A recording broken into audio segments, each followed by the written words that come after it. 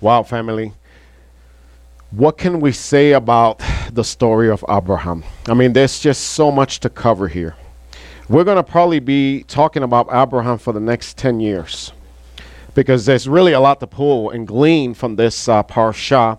And that's the purpose of the Torah portions.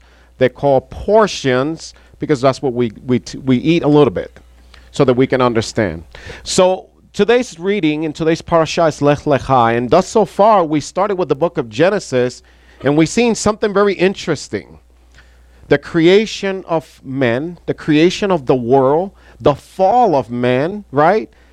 God gets angry and wipes everybody out with the exception of Noah and his family, right? Now we got you can say a whole new generation, a clean slate, a new beginning if you want to call it, right? And we even see faults with that because we see that, even Noah came short, right? And now here comes the story of Abraham. Now, why the story of Abraham is so important? Because in Judaism, he is the foundation, the Yesod in Hebrew. What do we say who we serve? We say we serve the God of who? Abraham, Isaac, and Yaakov. It starts with Abraham, right? So we need to understand Abraham, for one. Two, because all three major religions claim Abraham. Everybody claims Abraham. There's a reason for it. And we're going to see why. Amen? So let's get in geared here. And I want to first open up with the Chumash. Okay? And understanding so that we can come into this together and seeing everything in the same perspective so we can understand Avinu Abraham. And the Chumash says this Sidra begins a new birth of mankind. It says the first 2,000 years from creation were the era of desolation, they say. Adam had fallen, Abel had been murdered, idolatry had been introduced to the world. We're going to talk a little bit about that idolatry because this is very important, folks. Okay? It says idolatry had been introduced to the world. 10 dismal generations from Noah had failed. Abraham was born in the year 1948 from creation, the sages of Israel say. Does that ring a bell? What nation was born in 1948? Israel.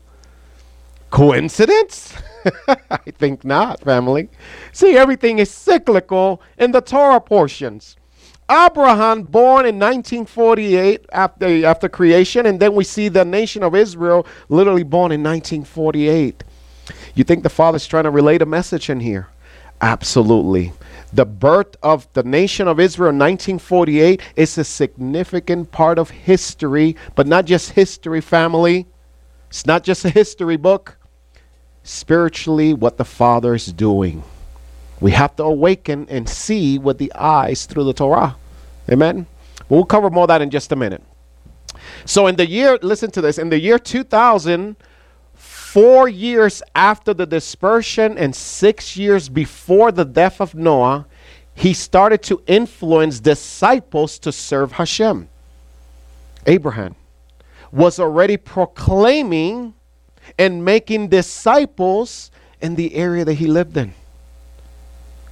Very, very interesting. You want to know why? Because in the Rash Shaul, known as Paul, says in the gospel and in the epistle of Galatians, he said that the gospel was already preached to Abraham. What gospel? I thought the gospel started with Mark. But here he's saying the gospel was already preached to Abraham. So what do you think Abraham was doing here? Making disciples. What did Yeshua tell his disciples? To go and make what? Disciples. You think this is cyclical, family? Very cyclical. So Abraham is making disciples. By the way, according to the Chumash, Abraham and Noah would have lived in the same time frame as well. Noah would have died, of course, first, but he would have known Noah, is what I'm saying. Now, I want you to just pause there for a minute. Because something huge happened with Noah. What? Oh, I don't know. God destroyed the whole earth. Like it's not a tiny little event. It's a big event. Now, understand this, please understand what I'm telling you. At this point, Noah now is sharing with everybody what God did. In other words, Noah is kind of like a new foundation, so to speak. It's no longer Adam. but now it's Noah. So Abraham would have known what God did through who? Noah, more than likely. Okay, and so on and so forth. So where am I going with this? That the essence of God was very fresh at that time. Meaning there really wasn't, it's not like today where we've been 6,000 years removed and idolatry has spread in every direction.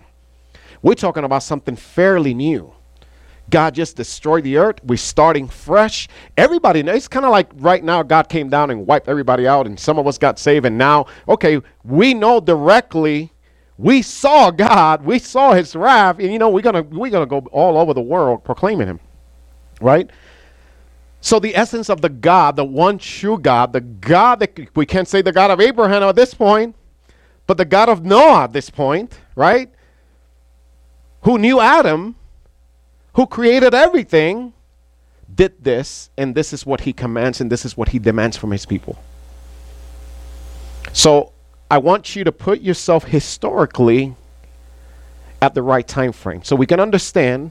I always say, family, if you do not put yourself in the shoes of the people at that time, meaning get into the character, dive in there, put yourself there, you're really not going to understand what they're trying to convey to you. You understand me? Stop reading the Bible from a third point of view. Get in, be in the character. If you were living at that time, then you would have heard from Abraham. Wow, the God, the creator of everything, the one who called to be, and it existed. This is the one true God. This is the one that formed Adam. And we have witnessed what he has done. And now here we are in the time frame, right? So now Abraham is taking actually this to heart. He believes. So now he's making disciples, right? The aspect of making a disciple is not new, by the way. We see it all the way here with Abraham. So look, let's continue in here. So it says that now he's influencing disciples to serve Hashem, essentially. Kind of like what you've been called to do, to serve, to influence. How do we influence people, family? How do you influence somebody to serve the God of Israel? By being an example. Because I always wonder, what Bible did Abraham use? Right? What New Testament scripture reference did he give? Forget about New Testament. I mean, what Bible did he use? I mean, what prophets did he turn to show that this was the real God? You understand? He didn't. Because he had it in his heart. He understood it. It was all transmitted. And the whole aspect of being transmitted, folks, is that it was in here and it was in here. Something that we lost today. Because you see, today, we don't only have Bibles. I mean, now we have phones. We don't even have to buy a Bible anymore. You just go ahead and press your button and do all this number and it's there. We don't memorize the Word of God. In a ways, technology is good, but in a ways, it's done a big disservice at the same time. Because we're not really doing what we're supposed to, and that is memorize His Word so that they can be engraved in your brain and in your heart. Amen? So it says in here, with the emergence of Abraham now, the era of desolation had come to an end, and the era of the Torah has begun. Avodah Zarah 9a says that. The era of desolation has ended, and the era of the Torah has begun. When? 1948. Amen. You getting this? 1948, Israel has become a nation. See, how do we know about Torah today? We know about Torah because Israel exists. That's right. 1948, family. If 1948 would have never happened, we wouldn't be here today. Studying Torah, we wouldn't have this Torah scroll here today. But the era of desolation has ended and the era of the Torah has begun. I submit to you that we're still in the era of the Torah. We're learning Torah right now, amen? So look, Genesis 12:1, let's dive into it. Now with that little information and putting everything in a historical perspective without going into all the details, okay? Understanding that Noah lived more and read that's at the same time that Abraham lived, and that this was all passed down at this point, and that everybody and every single human being knew about the God of Noah.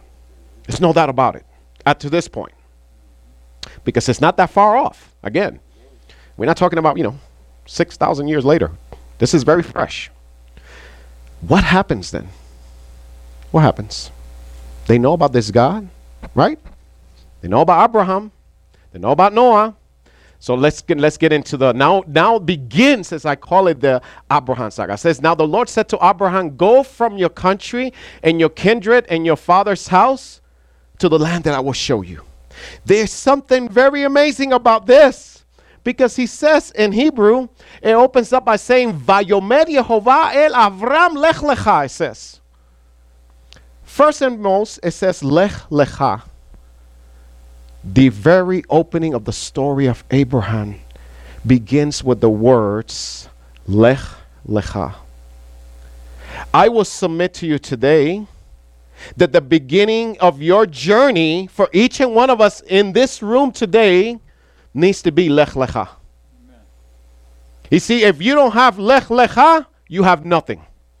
We're going to explain what Lech Lecha really truly means, because I believe that this is the problem that we have in the Messianic movement. Many of us have not Lech Lecha yet. Look, the word Lech Lecha, the root of the word is halach. Okay, what is halach? You walk, right? To walk, but look, it also means to depart, to proceed, to move, to go away, essentially. He tells Abraham, Lech Lecha, which literally is transmitted to do this, but not just to do it just because. Do it for yourself. In other words, I'm asking you to do something for yourself, for your benefit, not for my benefit, for your benefit. So let's see what our greatest sages have to say about this. We read in the Baal HaTurim Bereshit, it says, Lech Lecha. It says that God alluded to Abraham, when you will reach the age of 100, corresponding to the gematria. Do you know that the word Lech Lecha in Hebrew has a numerical value of 100? The sages are saying that by that he was corresponding that I will begin my fulfillment of the promise, and I will make you a great nation, for then Isaac will be born to him. When was Isaac born to him? When he was 100. Who is Isaac in Judaism? A representation of the Mashiach, the deliverer of Israel. But there's something before we proceed forward that I want to share with you, is that at what age did Hashem told Abraham to Lech Lecha? 75 years old. And he said the fulfillment of this won't come into you 100. How many years is that? My math is not very good. 25 years. Whew. In other words, let me put it in real perspective to you. So a lot of times we don't really meditate. You see, I have nothing better else to do but to think about this. So, okay, here's the thing, okay? 25 years, and Hashem tells Abraham, get up and go now. But I'm not going to fulfill anything to 25 years down the road. Why couldn't Hashem wait it, I don't know, until 6 months before he was 100 to call him out? See, this is the part that we're not understanding. This is the part that we're not understanding, folks. You see, let me explain something to you. We have what we call a plague in America. Okay? And we want it now. We want it here and we want it now. And in the age that we live in with technology and everything is fast, and God is not fast. God is slow. Somebody told me, slow and steady wins the race. You see, but there's a purpose more why God is slow. It's not really technically slow. He's slow for our sake. Because we're going to find out here why 25-year gap before the fulfillment of Isaac. What happens between now and then? By the way, in order to really appreciate this, you need to understand, which I'm not going to go into today because I won't bore you to death, but you need to understand the story of Haran. The life that Abraham had in Haran was very good. I mean, he was very wealthy. He came from a family of wealth, very prestige. Why did God tell him to leave the comfort if the promise is not 25 years later? What was God thinking? I want you to think about this, because many of you are being called. You want to do the Lord's ministry, but you want it now. What if you have to wait 25 years? Will you be angry with the Lord? You be dead? I don't think so. I mean, honestly, how many years did it took for Isaac to come along? 10 years he had to wait. Folks, these are things that we need to understand about how the Creator works so that we don't lose faith. I believe that's one of what I always tell you guys. I probably am boring you to death with this every Shabbat. I always tell you that the biggest tool that the enemy uses is expectations. You see, if he can give you a false expectation, what happens? You lose faith. And if you lose faith, he's won the battle already. So you got to understand that this is a game of the enemy. This is a race.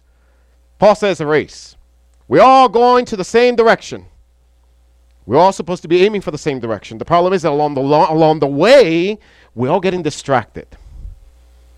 There's voices, there's, parades in here, there's popcorn here, there's all these things that we're doing, and we're not staying focused in the race. We need to be focused in the race. Look. So it says in here that Lech Lecha is the gematria is 100. So this is, we're talking about, he said at 100 is when I'm going to be doing this, when I'm going to bring Isaac. So Isaac plays a big role. In other words, Isaac plays a big role in the fulfillment of Abraham's call. You understand this? Look, the Zohar shares this with us. Rabbi Eliezer said, Lech Lecha, go for yourself to refine yourself. I don't know. You gotta understand something, folks. In Jewish thought, everything is cyclical. See, the problem is that when we read the Bible, we're still reading the Bible like a Roman. We're not reading the Bible like a Jew. Hate to say it, but it's true. I'm not talking about bloodline. I'm talking about the faith. We need to start understanding that everything that the Father is doing through the people, through the patriarchs, corresponds to Israel. In other words, we're going to notice here today that the life of Avinu Abraham, it is a foreshadow what awaits the nation of Israel. We already seen that 1948 was the birth, right? That's a shadow right there of Israel. Now we're going to start seeing more aspects of this. Why did he tell Abraham to leave? And by the way, when he left, where did he go? Where did Abraham go when he left? The desert. What happened when Israel left Egypt? Where did they go? The desert. Are you seeing you seeing here the connection with the nation of Israel? Now you're probably saying, okay, that's good and dandy, Richard, but what does that have to do with me? Oh, I don't know. Because you see, you've been grafted into a people called Israel. Amen. And what happens to them happens to you. That's right. You understand that? Don't be scared. Because you see, Israel is the one that's marching into the New Jerusalem. Amen.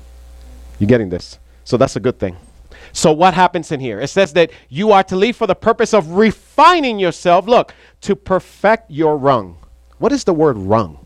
See, my English is really bad, so I have to actually go into, yeah, very good, Carrie.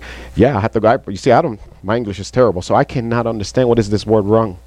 It is a what? A support and a ladder, a horizontal support to put your foot on. This is powerful. This connects to the sulam. We'll talk about that another day, the ladder. But look, it says in here, to perfect your rung. Essentially, the rung, it has to do with the support. It has to do essentially with faith. Because what supports us? The faith. So how many of you in this room today, honestly, feel that you need more faith? You do? Good. Because you see, here's the thing. Hashem is going to teach you faith. But he's going to teach you faith not the way you want it. He's going to teach you faith the way he desires for you.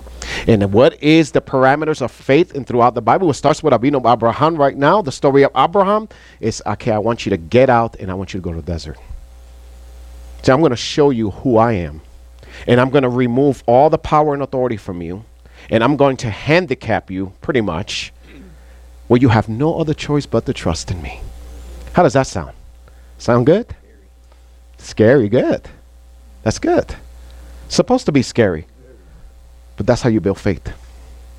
Because one thing that stands true with the story of Abraham is a man of faith. And what does the writer of Hebrews says? That without faith, we cannot what? Please God. So I don't care how many zitzits you put on. I don't care how Jewish you look. I don't care how much you fast. I don't care how much prayers you do throughout the day. it is all profane in the eyes of the Almighty. Your prayers are profanity if you have no trust in God. Simply put. I'm not saying it. The writer of Hebrews says it. You don't have to blame me for that one. It starts with emunah. No emunah, don't even pray. You have no faith, go ahead and eat pork. Honestly, go and live a life of sin. Because why pretend? It starts with faith, family. I know this is hard, but you have to hear it. Baruch Hashem. Let's see here. It says in here that it was for the purpose of perfecting. Look, Lech Lecha, you are not to stay here among the wicked.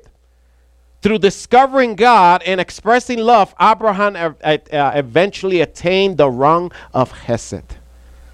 The support of Chesed. What is Chesed? Grace. How many of us want grace? This is how it all starts. So look, now the Lord said to Abraham, get out from your family, from your country, from your family, and from your father's house to a land that I will show you. Now, we're going to cover this because the order and how this is in Hebrew, there's a remes in there, actually. A deeper meaning and a teaching, what he's conveying to Abraham. But before we get to that, it says to a land that I will show you. What land is it that, most of us, when we read the story of Abraham, we think that Abraham stepped into the desert and didn't have a GPS, and God was just saying, well, I'm going to show you the land, don't worry. And the land was obscure. I will submit to you that this is now where we're going to make the connection. Abraham knew where he was going. So what does he mean by show you? Let's see.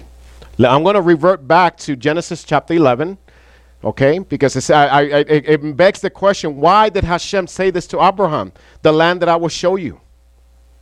Look, in Genesis 11:31 from last week's parasha, we read this. It says, and Terah, who's Terah? His father, right? Now, hold on, don't read. Terah, right? Terah is his father. Was Terah a godly man? Why you say that? Why you say he wasn't a godly man? He made idols, okay? How about if I were to tell you that Terah actually believed supposedly in the God, the creator, the God of Noah? You want to see how? Let me show you how. Look what it says in Genesis 11:31. And Terah took his son who? Abram, and his grandson Lot, and the sons of Haran, and his daughter-in-law Sarai, his son Abraham's wife, and they went out with them from Ur of the Chaldeans to go to the land of Canaan. Terah was going to the land of Canaan. But wait a minute, I thought Abraham was supposed to go to the land of Canaan. They were already making this journey to Canaan, family. All of them, including the idol worshiper Terah. Why is it that Terah was going to Canaan? You see, it's in the Bible. I'm not making it up. This is not even a commentary. This is literally scripture, Pashat level. They were all going to Canaan. What happened? They stopped in Haran, and then of course Terah died in Haran. Something very prophetic happening in here. But they were all heading to Canaan. Let's see what our greatest sages say in here. So the days of Terah were 205 years, and Terah died in Haran. But the goal was Canaan. You got to see this, folks, because I'm going to submit to you today that most of the people back then were claiming that they believe in God. Most of the people at that time knew that Canaan, there was a spiritual level of attainment to go to Canaan. Kind of like today. Everybody believes in God, right? Everybody believes that Jerusalem is, the God. That's the one true God. But do we all look the same? Let's see this. Look what our greatest sages say. The Sforno teaches this and shares this with us. Terah senses that the land of Canaan represented the potential for spiritual excellence and a place which could cause revolutionary change in the history of mankind. Why would Terah believe that? What does an idol worshiper have anything to do with Canaan? Think about this. He is saying, the Sforno is saying in here, that Terah's thought was that going to Canaan was actually achieving spiritual height, essentially. Is that true? Absolutely. There's something about Canaan, Jerusalem, Israel, essentially, that all mankind are drawn to. Look, hence the Almighty's command to Abraham, to the land that I will show you, cannot mean that the land was unknown to Abraham, because they were already heading there. Right? So it says in here, therefore, the Sforno interprets this phrase to mean a particular place in Canaan. Mount Moriah, perhaps? Because Canaan covers a whole big area, all Israel for the most part. But specifically Mount Moriah. But what's really intriguing about this, folks, that we cannot ignore, is that why Terah still wanted to go to this place when he was an idol worshiper. See, we have an issue today. If I right now completely ignore God's laws, but are claim to some divine being, and I hold, can I borrow that? If I hold this Bible, you automatically think that I'm serving God. It's always been the issue with mankind. See, Terah was doing the same thing. See, just because we claim the same God doesn't mean that we worship in the same God, family. Understand this. I don't even know how to explain this to you. That, and I have expressed this before, there was no such thing as a Darwinism back then. People believe in a divine being back then, especially at this point in history. So the context in here is not a non-believer versus a believer. All of them claim that they believe, but they all didn't worship the same way. It was very religious back then, folks. Extremely religious.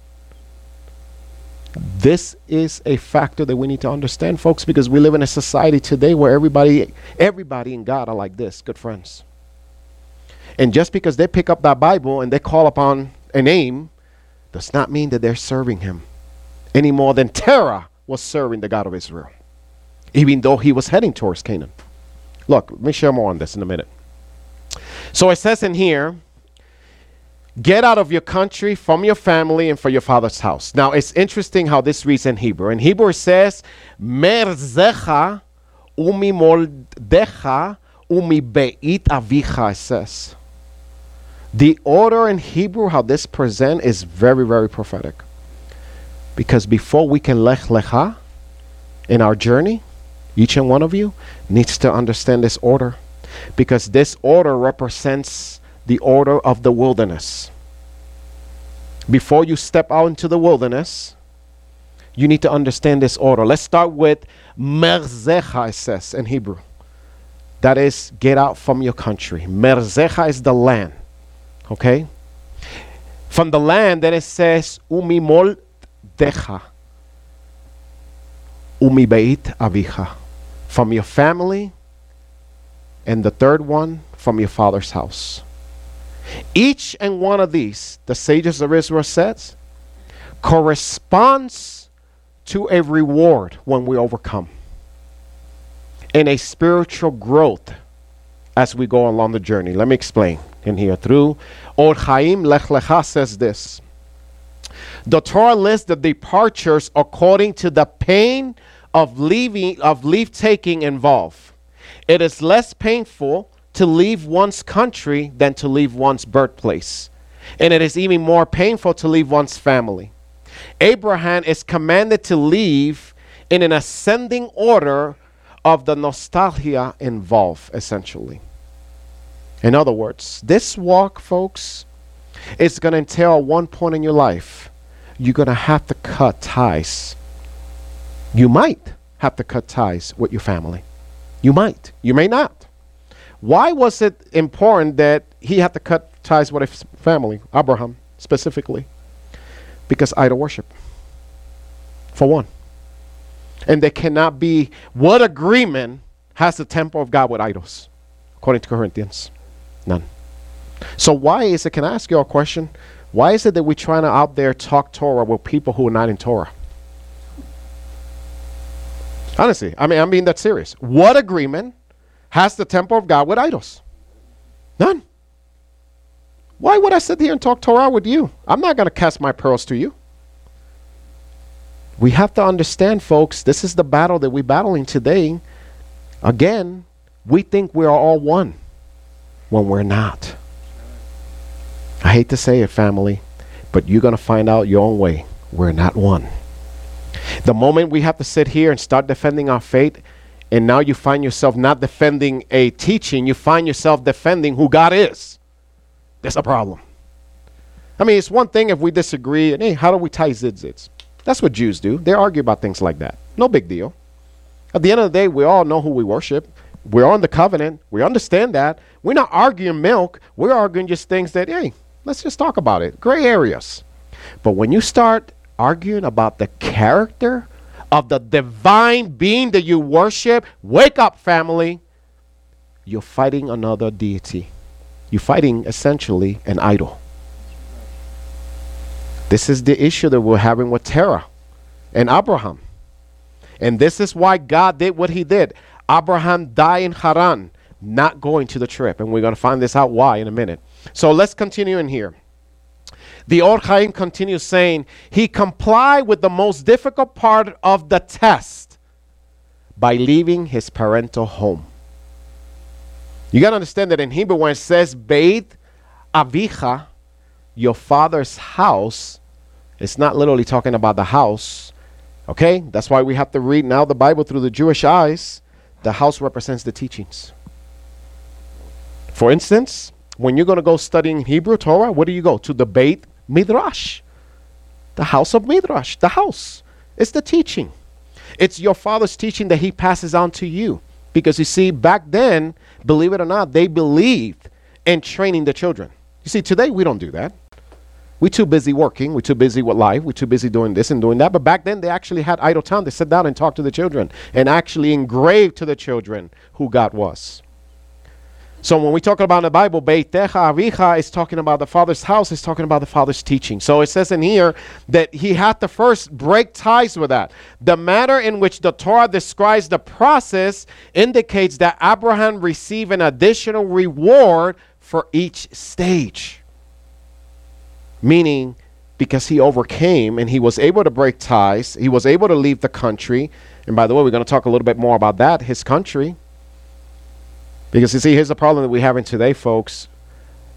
Most of us are not fulfilling this because we're still holding on to our country identity. We're still holding on to the teachings of our fathers, but we're claiming the God of Israel. Isn't that what Terah was basically doing? Essentially, we can say. Safely, we can say that's what Terah was doing. Terah kept his identity. Terah kept his idols, but he still wanted Canaan. That's the story for all religious organization, folks. They want their cake and they want their icing too, and they don't want to do nothing for it. This is what we're talking about. It doesn't work that way, not with the God of Israel. It may work like that with any other God out there, but the God of Israel is very specific. It is my way and my way only. And America is not training you to that. You see, America trains you, you can have any other way. You can choose any color you want. You can go to a restaurant and choose all these menus and you name it. We are been so pampered that the very foundation of this, now we struggle with it. Because we don't want to hear it's my way or the highway. What are you talking about? That's too ancient. We got choices today.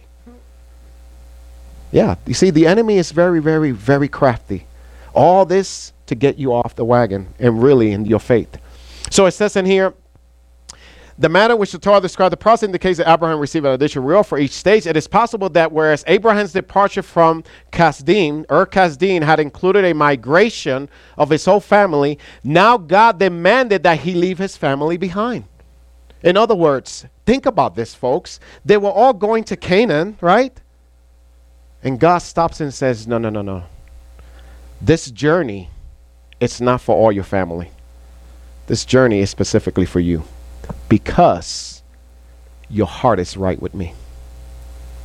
This is not a whole group thing that you're all going to go together. Even though they were heading in that direction, according to Genesis 11, they all were heading to Canaan. Look what the Od Chaim says. He says that this whole thing, at the end of the day, he was supposed to leave his family behind. Abraham did not understand this correctly. This is why he took Lot with him. Alternately, Abraham did not understand that he was not supposed to take Lot with him. But listen to this. This is another character that Or Chaim is expressing of Abraham. Why did Abraham didn't stop him, even though he kind of knew that, you know what, Lot's not supposed to come with me. But Lot volunteered to come with me. Look what the Or Chaim says. The latter was so attached to him that he insisted on coming along with his own. When the Torah says in 12:5, Genesis 12:5, that he did take Lot with him, the meaning is merely that he did not push him away until he found a suitable pretext, as he did not want to shame his nephew. This is the reason why he didn't tell Lot, no, you ain't coming with me, because you're just another idolater. But he didn't want to shame him in front of the people. You know, the whole shame thing is very important, folks. We need to make sure that we're not shaming one another, that we're protecting the identity of one another. This is, again, character traits that we see in Avinu Abraham. Now, why is that important? Because we claim the God of Abraham. Starts with Abraham. So we need to understand and carry that just as he did. So look what it says in here. He didn't want to shame his nephew. As soon as Abraham found a minor pretext, it says, to separate from Lot, such as when the shepherds of Lot and those of Abraham began feud, he used the incident as an excuse to separate. Now that makes sense. Let's read it together. Genesis 13:7-8 says, and there was a strife between the herdsmen of Abraham's livestock and the herdsmen of Lot's livestock. The Canaanites and the Perizzites dwell in the land. So Abraham said to Lot, please let there be no strife between you and me, and between my herdsmen and your herdsmen, for we are brethren. Is not the whole land before you? Please separate from me. Who was the one that asked to be separated? Abraham. Lot didn't say, I want to leave. Abraham took the opportunity and said, okay, this is the open window.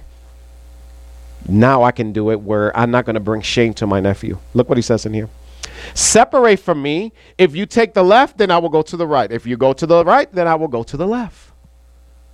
Look, after Lot separated from Abraham, I'm going to share something with you today. Many of you are carrying a lot in your life, and you don't let your lot go. You got to cut your lot off. For all those who like pungs, you're going to love this one, right? But you do need to cut your lot off your life. Look what happened. Abraham tells him, remove yourself, because remember, they were all going to Canaan. It's not obscure. But this whole aspect of going to Canaan is not a group, you know, we're not doing a group tour here, okay? This is something that is very, very spiritual, and it's not for you guys. God wants me, and that's it. And the ones that are, by the way, who left with Abraham. We're going to cover that in a minute. It's very interesting who was worthy to go to Canaan. So after Lot separated from Abraham, Genesis 13:14, look what it says. And the Lord said to Abraham, after Lot had separated from him, lift your eyes now, look from the place from where you are, northward, southward, eastward. Now he shows him the promise. When? In the Pashat says after Lot separated. See, many of you are stuck. You're like, I don't know what God wants from me, because you may be holding on to a lot in your life. You need to cut that lot off. Cut him off, and the Lord will show you. Because he did it with Abraham.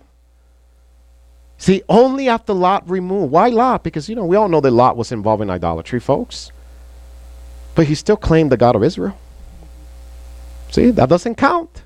I don't know if you understand what I'm saying. It doesn't count just because they say, I believe in, you know. I don't have to tell you. Because guess what? A Muslim will say the same thing. What are you going to do with that? Defend your Jesus. Defend your God now. A Muslim will say the same thing. Hey, I believe in the God of Abraham, Isaac, and Jacob too. And we believe that Muhammad is essentially the Messiah. But really, it's the same one. It's just we call him Muhammad because we're Arabs. You guys call him Jesus because you are Christians. Oh, you guys Jews are you call him Yeshua. No, they're not one and the same, folks. Amen. Come on now. Seriously? This is what it's showing us through the story of Abraham. That's why his father was not allowed to go. This is why Lot needed to be cut off completely. Because there is no, and I'm going to repeat it again, there is no connection between idols and the temple of God. Amen. Simply put, and until that actually resonates in our mind and becomes part of our hearts, we're going to continue stumbling. We're going to be bringing the lots with us everywhere we go. And because we're bringing the lots with us, we're not seeing the picture. Abraham was shown the picture after Lot was removed. I'm going to continue remembering you that. Amen. Who said that? The scripture says that. It's not Richard's theology. It's very plain. In the plain Peshat level, it reveals that. Look, Or Chaim Lecha says this. The fact that God had not communicated with Abraham for a while until immediately after he separated from Lot, 13:14, indicates that God had been waiting for the moment when Lot would finally separate from him. See, he got rid of Terah because Terah just died in Haran. But now Lot coming along. Now he's saying, no. Now you're going to have to get cut off. Look, only then, and only then, Or Chaim says, then did God show Abraham the extent of the land that would eventually belong to his descendants. In other words, why wasn't Lot allowed to see the land? Because it was never for his descendants. It was for the descendants of Abraham. You understanding this? The land, the people connect together with the God of Israel. Look, it's not the same, family. You see, that land connects to covenant. You're not in covenant. I don't care how many times you pray in a day. I don't care whose name you're calling. You're not in covenant. You're not entering that land. Simply put, black and white. It's a God of covenant. That's why it's Israel. Israel is a covenant name. It went from Jacob to Israel. We'll cover that later in the parashah. So look, it says in here, God delayed fulfilling the last part of the promise contained in our verse until Abraham had rid himself of Lot. In other words, God could have shown this land to Abraham a lot sooner. Sometimes, what I'm going with this, sometimes the journey is long because of us. See, when he finally said, ooh, wait a minute, I need to get rid of this guy. This guy's a stumbling block. Okay, yeah, you could have done that probably 10 years ago, buddy. And you could have saved yourself 10 years of pain. 10 years of, what do I do? 10 years of, being confused. We have to get rid of our lots, folks. If you walk out of here today with anything, remember that. You have to get rid of my lot. I got to get rid of my lot. Because we're carrying Lot with us. We're carrying the baggage. And God is saying, I can't use you. Unless you got that baggage, I ain't going to use you for nothing. Because you see, the problem is that we're going to end up defiling it. Because we have Lot with us. An additional meaning of the instruction to Abraham to go for yourself is not so much that he was to be alone, but that he was to benefit spiritually by this migration. Now understand that Abraham's departing for Haran and going into what? Canaan, right? Now I didn't cover this today, but there's a desert, right? How many of you hike here? So you understand a small little hike, especially in this terrain, can be pretty uncomfortable. Imagine at 120 degrees with sand, winds that exceed over 100 miles per hour in the Negev. They have to travel all this, folks, and they didn't have cars back then.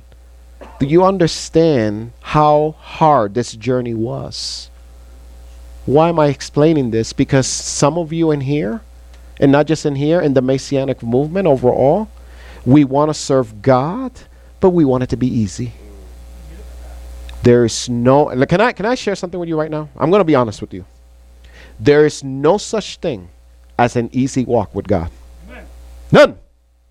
Even for the simplest little thing, you're going to have to toil, and you're going to have to toil, and you're going to have to toil, and you're going to have to continue to toil, because scripture says that with much travail, we will enter into the kingdom of God. Many of us want to enter into the kingdom of God, but we don't want to travail. And you got a problem. See, God will never use you. And you are borderline at the end of the day, at risk of not entering yourself. Look, I'm already told that I need to hurry up, so I'm going to move on. 2 Corinthians 6:17 says, therefore, come out from among them and be separate. This is New Testament scripture. Come from among them and be separate, says the Lord. Do not touch what is unclean, and I will receive you. 1 Corinthians 15:33, do not be deceived. Bad company ruins good morals. That's why he had to get rid of Lot, by the way. This is the reason why he had to get rid of Lot. Genesis 12:2-3 says, and I will make you a great nation, and I will bless you and make your name great, so that you will be a blessing. I will bless those who bless you, and in him who dishonors you I will curse. And in you all the families of the earth shall be blessed. He tells now Hashem is telling Abraham that this is what's going to happen. You know, when God gives you a promise, folks, don't expect for it to be fulfilled next week. Because this didn't become fulfilled until when? It's a trick question. It hasn't. We're still working in the family of Abraham, being built family. Isn't that something? Abraham's family is still being built. And in you, all the nation. Now we're going to understand why I say this. Let me share this with you. In Hebrew it says, let me go back. When it says in here, and in you, all the families of the earth shall be blessed. In Hebrew it says, v'nivrachu becha kol mishpachot ha'adama. It says. That word in there in Hebrew, when it says v'nivrachu, let me share this with you. What does it mean that all the families of the earth will be blessed in Abraham? The word Beni Barachu, the only way we're going to understand is, again, we go back. In the Talmud, in Yevamot 63a says this, look. Rabbi Eliezer further stated, what is meant by the text, and indeed shall the families of the earth be blessed, they ask. And look what their response was. The Holy One, blessed be he, said to Abraham, I have two goodly shoots to engraft on you. Ruth the Moabitess, and Nahum the Ammonitess. In other words, Venivrachu has everything to do with being grafted in.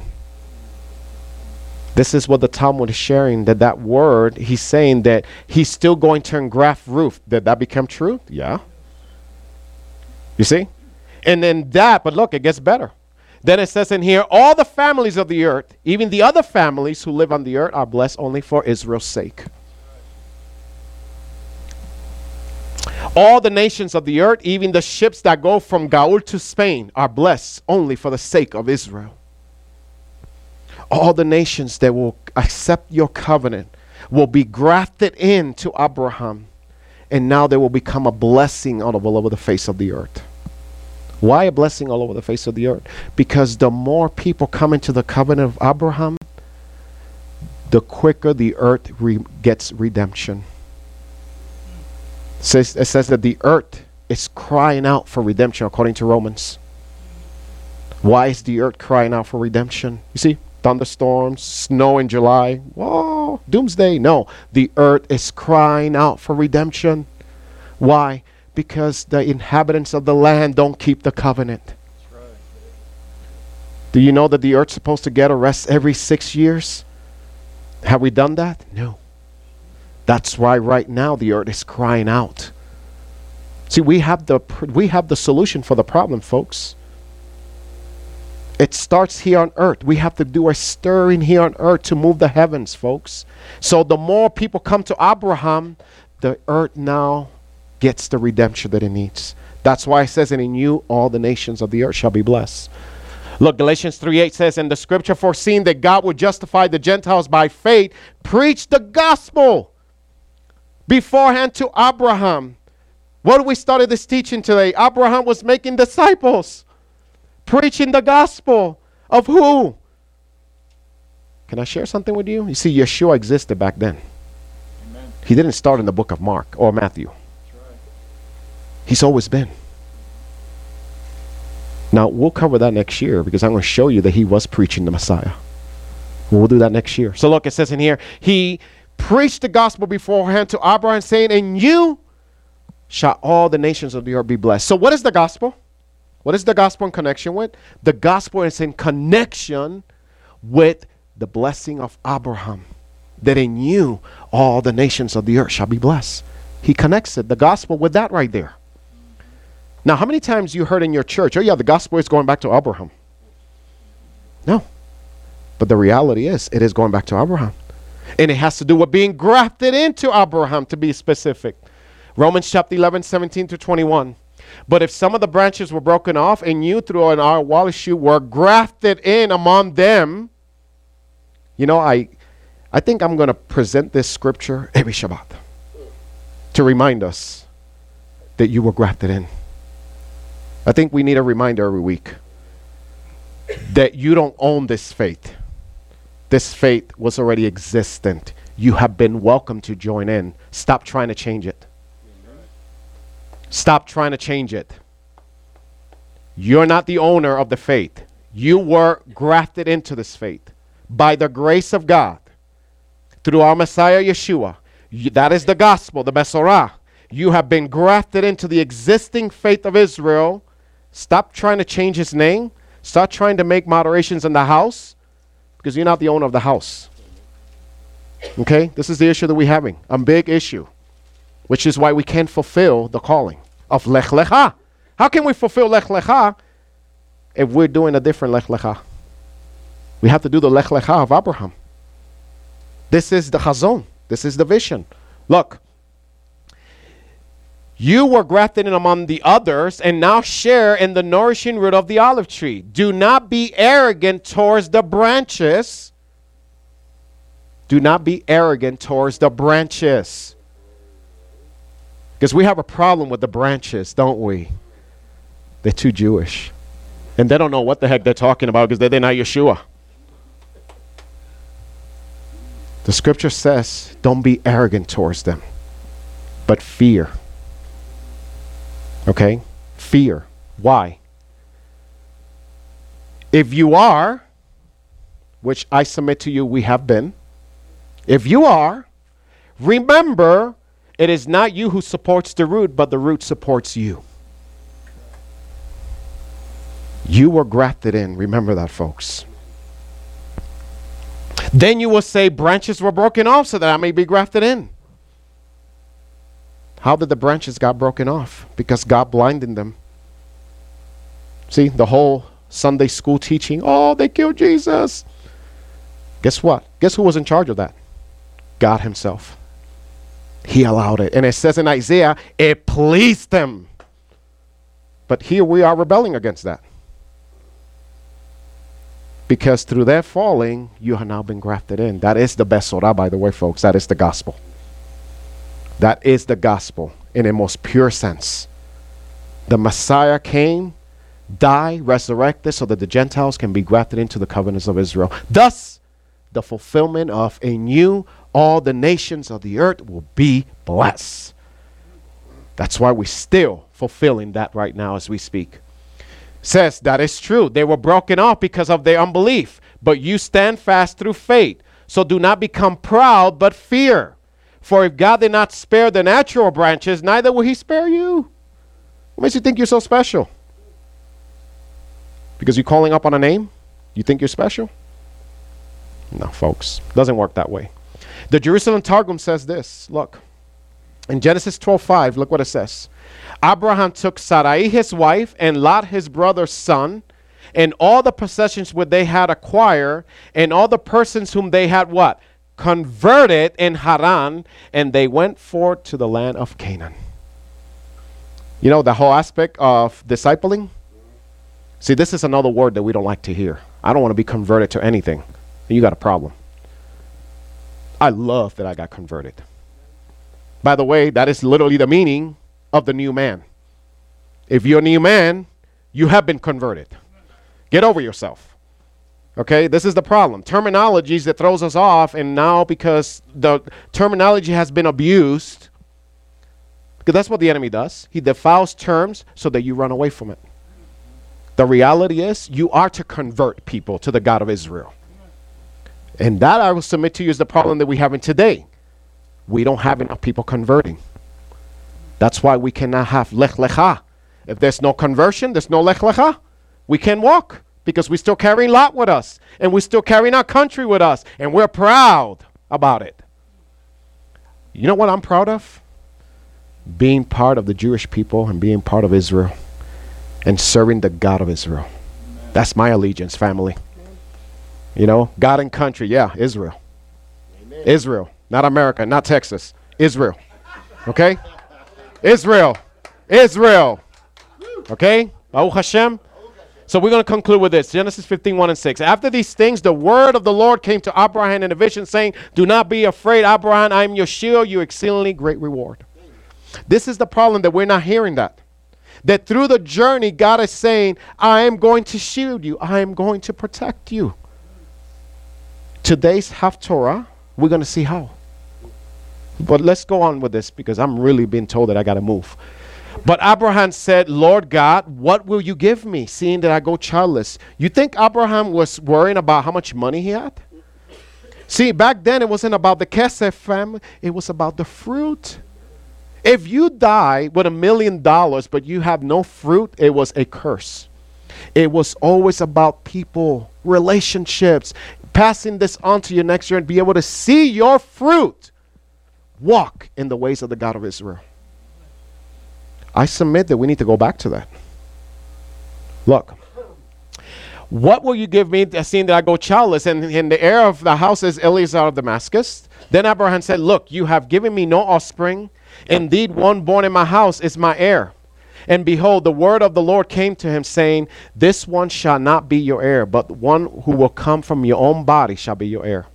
Then he brought him outside and said, look now towards the heaven and count the stars if you are able to number them. And he said to him, so shall your descendants be. And he believed in the Lord, it says, and he accounted it to him for righteousness. He believed. Now here's the problem. That the word believe, I will submit to you, through the system of religion that we came out, has been diluted completely, and we don't really fully understand it through the lenses of the Torah. This is the problem that we have in simple terms as believe. You know how many times you were told in the system of religion that you came out, all you have to do is just believe. And you walk out of there, okay, I believe. I don't know in what, but it's vague. What am I believing? That he died and resurrected? I wasn't there. How can I even believe that, for that matter? See? Because we're not understanding belief. Look.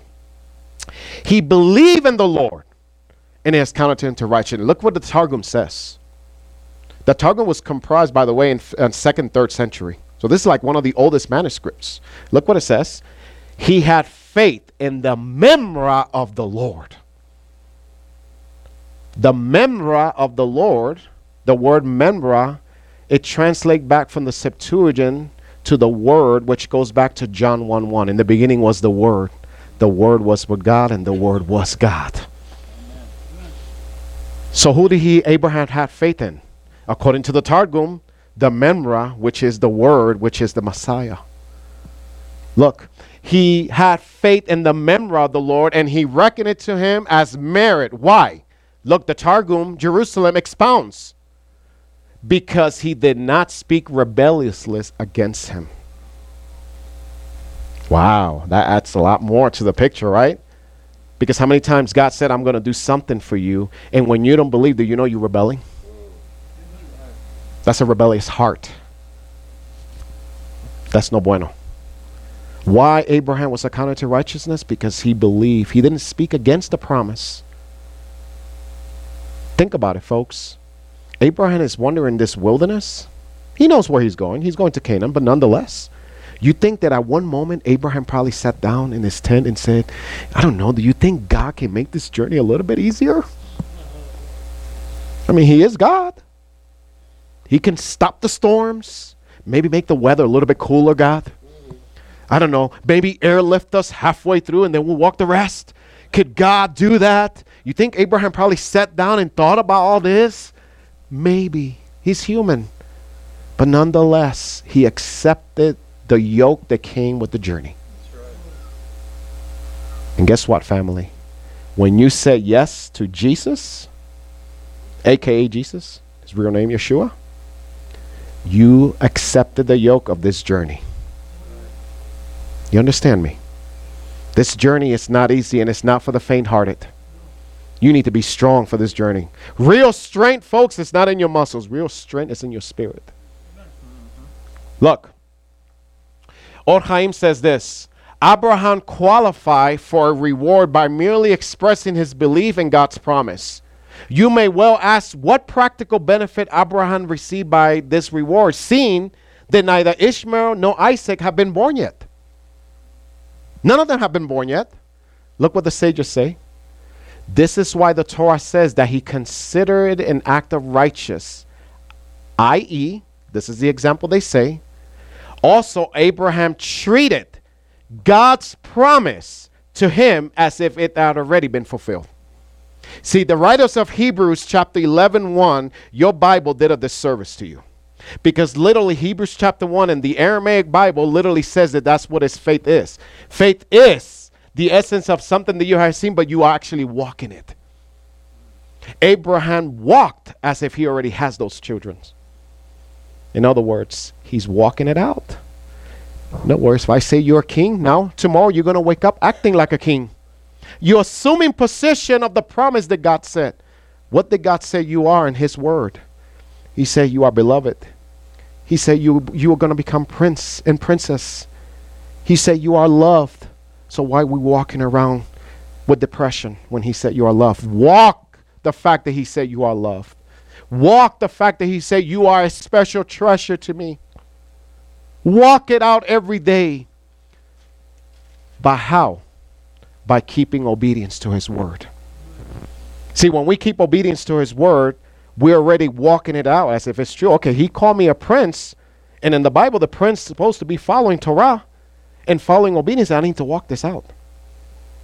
If you truly believe, you're going to walk, family. Because the minute you start now doubting, guess what? You're done. Now it's a rebellious heart at the end of the day. He treated, I want you to understand, he treated God's promise as if it already had been fulfilled. That's huge. Wow. By the way, we can trickle this into your finances too. God said, I will take care of you financially. Then we're going to walk for it as if it is true. Right.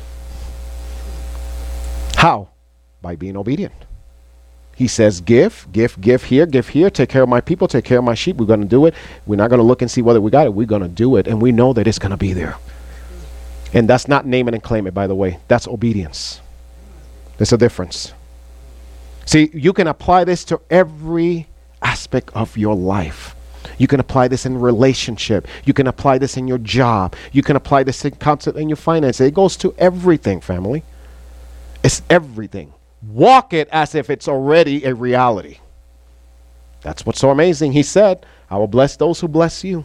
That's why this ministry supports Israel.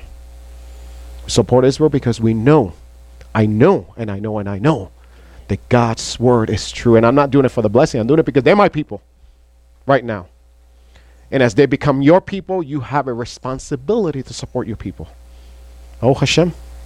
Furthermore, seeing that God cannot influence, and I love this, what they say in here. Seeing that God cannot influence whether man is God-fearing or not. Listen to what Or Chaim is saying. God cannot force you to be what? To have faith in him. Look what the sages of Israel said. All is in the hands of heaven except the fear of heaven. All is in the hands of heaven. God controls everything, but he cannot control your faith. That's what the sages are talking about. The fear of heaven has to start with you. God cannot look at you and force you to love him and have fear in him. It doesn't work that way. Those are movies, folks. The reality is, it's you. You have to have the faith in him. Which means that it might be time for you to go through a wilderness experience. You know what, folks? the more we don't trust in God, the more he's going to stink us into the wilderness. It's going to get worse. It's only going to get worse. It ain't going to sweeten. It's only going to sour. Because until you get out of your ways and your selfishness and your disbelief, he's going to keep you in that famine, folks. Ask me how long. As long as it takes for you to turn Shuvah. It may be a 10-day journey, or it may be a 40-year journey. See? Abraham could have doubts about God's promise as to the quality of his offspring, right? Even that he could have asked. The Torah therefore gives Abraham credit for not worrying how God could guarantee his children will be worthy. These are even the questions that we ask today. How is God going to do it? How is he going to unite Israel? It looks impossible. Why are we asking these questions? Who's God? Hello, I'm sorry. Do you know who you worship? Do you know who is your God? Because the God of Israel, I trust him 100%. He's going to make it happen. It's not for us to figure it out, folks. You see, this is the things that we spend most time fighting, by the way. So if you're going to come and talk to me about things that are benign and gray area, I'm just going to nod and smile. Okay? Because at the end of the day, it's not worth it. We're going to end with this. Hebrews chapter 11, 8 through 10. By faith, Abraham obeyed when he was called to go out to the place which he would receive as an inheritance. And he went out not knowing where he was going. By faith, he dwelt in the land of promise as in a foreign country, dwelling in tents with Isaac and Jacob, the heirs with him who of the same promise. Do you know that when Abraham set out to go, and here's another side note, when Abraham set out to go, they reached Canaan. And what is the first thing that they incur? A famine. By the way, the sages of Israel say that the famine was only in Canaan, not in the world, because I said it, there was a famine in the land of Canaan. It doesn't say there was a world famine. Only in Canaan. Do you think God did that purposely? God, you promised me this land, and they're all going to have children. It's going to be the land flowing with milk and honey. I get in here, oh, it's dead. Wow, yeah. This is the aspects that we need to be careful, folks. God is going to test you in every aspect of your life. You need to earn. You need to merit his grace. You need to merit everything. You want the favor of God, then you need to pass the test. Simple as that. You need to be strong. But the good news is that he sends his Holy Spirit to help you, if you allow it. Look, by faith he dwelt in the land of promise as a foreign country, in a foreign country, dwelling in tents with Isaac and Jacob. Do you know how degrading that was? He lived in Haran. Haran was prestige. You know, he had a mansion, man. He's not dwelling in tents. That's like a hobo in today's language. He became a hobo. Dwelling in tents? Who dwells in tents, for crying out loud? You see, that's the whole thing. For he waited for the city. This is why Abraham was able to do this. For he waited for the city which has foundations, whose builder and maker is God. God, Abraham was not looking for that physical Canaan, folks. And I will submit to you, this is the problem in the Messianic movement. We're all looking here when our eyes need to be fixed on the millennium to come. Abraham was looking for that city that he knew was going to come down from heaven. He strove through the wilderness seeking that. That's why he was so focused. But the problem is that today, we're worrying about our comfort zone. We're worrying about it's too hot, it's too cold, I don't like this, I don't like that. We come with this attitude, folks. We need to be focused. I don't care what's going around me. I'm focused in the promise. That's that. If we all collectively did this, folks, the heavens will shake. Answers will be given. Your life will change. I promise you that. That's a promise. You know why I promise? Because he promised it. God said so. So we're going to end today with that right there. Let us be the ones who are looking for that city, who the architect himself is God. And as when we talk about that, we're talking about seeking his kingdom. Do you know that his kingdom is here today? You don't have to wait. You don't have to wait until you die and resurrect. You don't have to wait for the heavens to open up and Yeshua come down in a white horse. So that's the problem. Most of us are waiting. I'm waiting for you, God, and God say, no, I'm waiting for you. What are you waiting for me? You don't have to wait for me. I wait on you. The kingdom is here today. Walk it. Walk the kingdom today, folks. And how do we walk the kingdom today? By being kingdom-minded. By seeking God, by looking after one another, by putting the things of God first before the things of the world. Baruch Hashem. That is your Torah portion for today. And we'll finish up and conclude it with the Haftorah that's going to give insight to this. Baruch Hashem. All right, family, real quickly, we're going to do a real quick teaching concerning Isaiah chapter 40:27 through 41:16. And what I really would like to do is just really quickly here tie into what we read about this morning. Because there is an example that the prophet Isaiah is presenting here to the reader that goes back to what we read this morning. It goes back to Abraham. And we're going to see how. But first and foremost, I want to open up with the mislaid edition of the prophets. They share this, and it's very interesting. It says, after comforting and assuring Israel that its future will be bright, Isaiah prophesies to the nations of the world, challenging them for their misdeeds. He addresses nations large and small, all the oppressors of Israel, near and far, and he speaks as if the redemption has arrived. Isaiah, I love the way in here the sages are putting this. It's saying that Isaiah is prophesying in here as if the redemption, the millennium is here. Okay, remember what we talked about this morning? What is faith? It is walking in it as if it's a reality. Interesting. The prophet has the same attitude. He's addressing these people as if God is already on earth and he's sitting on the throne as a king. This is the whole point. This is the whole purpose. You see, there's all validation in the Torah when we go back to it and we understand it and put it in the proper perspective. So he's saying in here that the prophet is speaking as if the redemption has already arrived, and he calls upon them to defend themselves if they can. Essentially, the nations coming against Israel. I mean, do we have that problem today? I mean, who's against Israel today? Nobody, right? Everybody's coming against Israel. The prophet in here is encouraging them now to stand as if the redemption already has taken place, folks. In other words, we're going to challenge the world. The world wants to come against Israel. Guess what Genesis chapter 12, 1 and 2 says? I will bless those who bless you, and cursed is those who curse you. We're starting to see the connection in here already and where he is going with this whole aspect in here.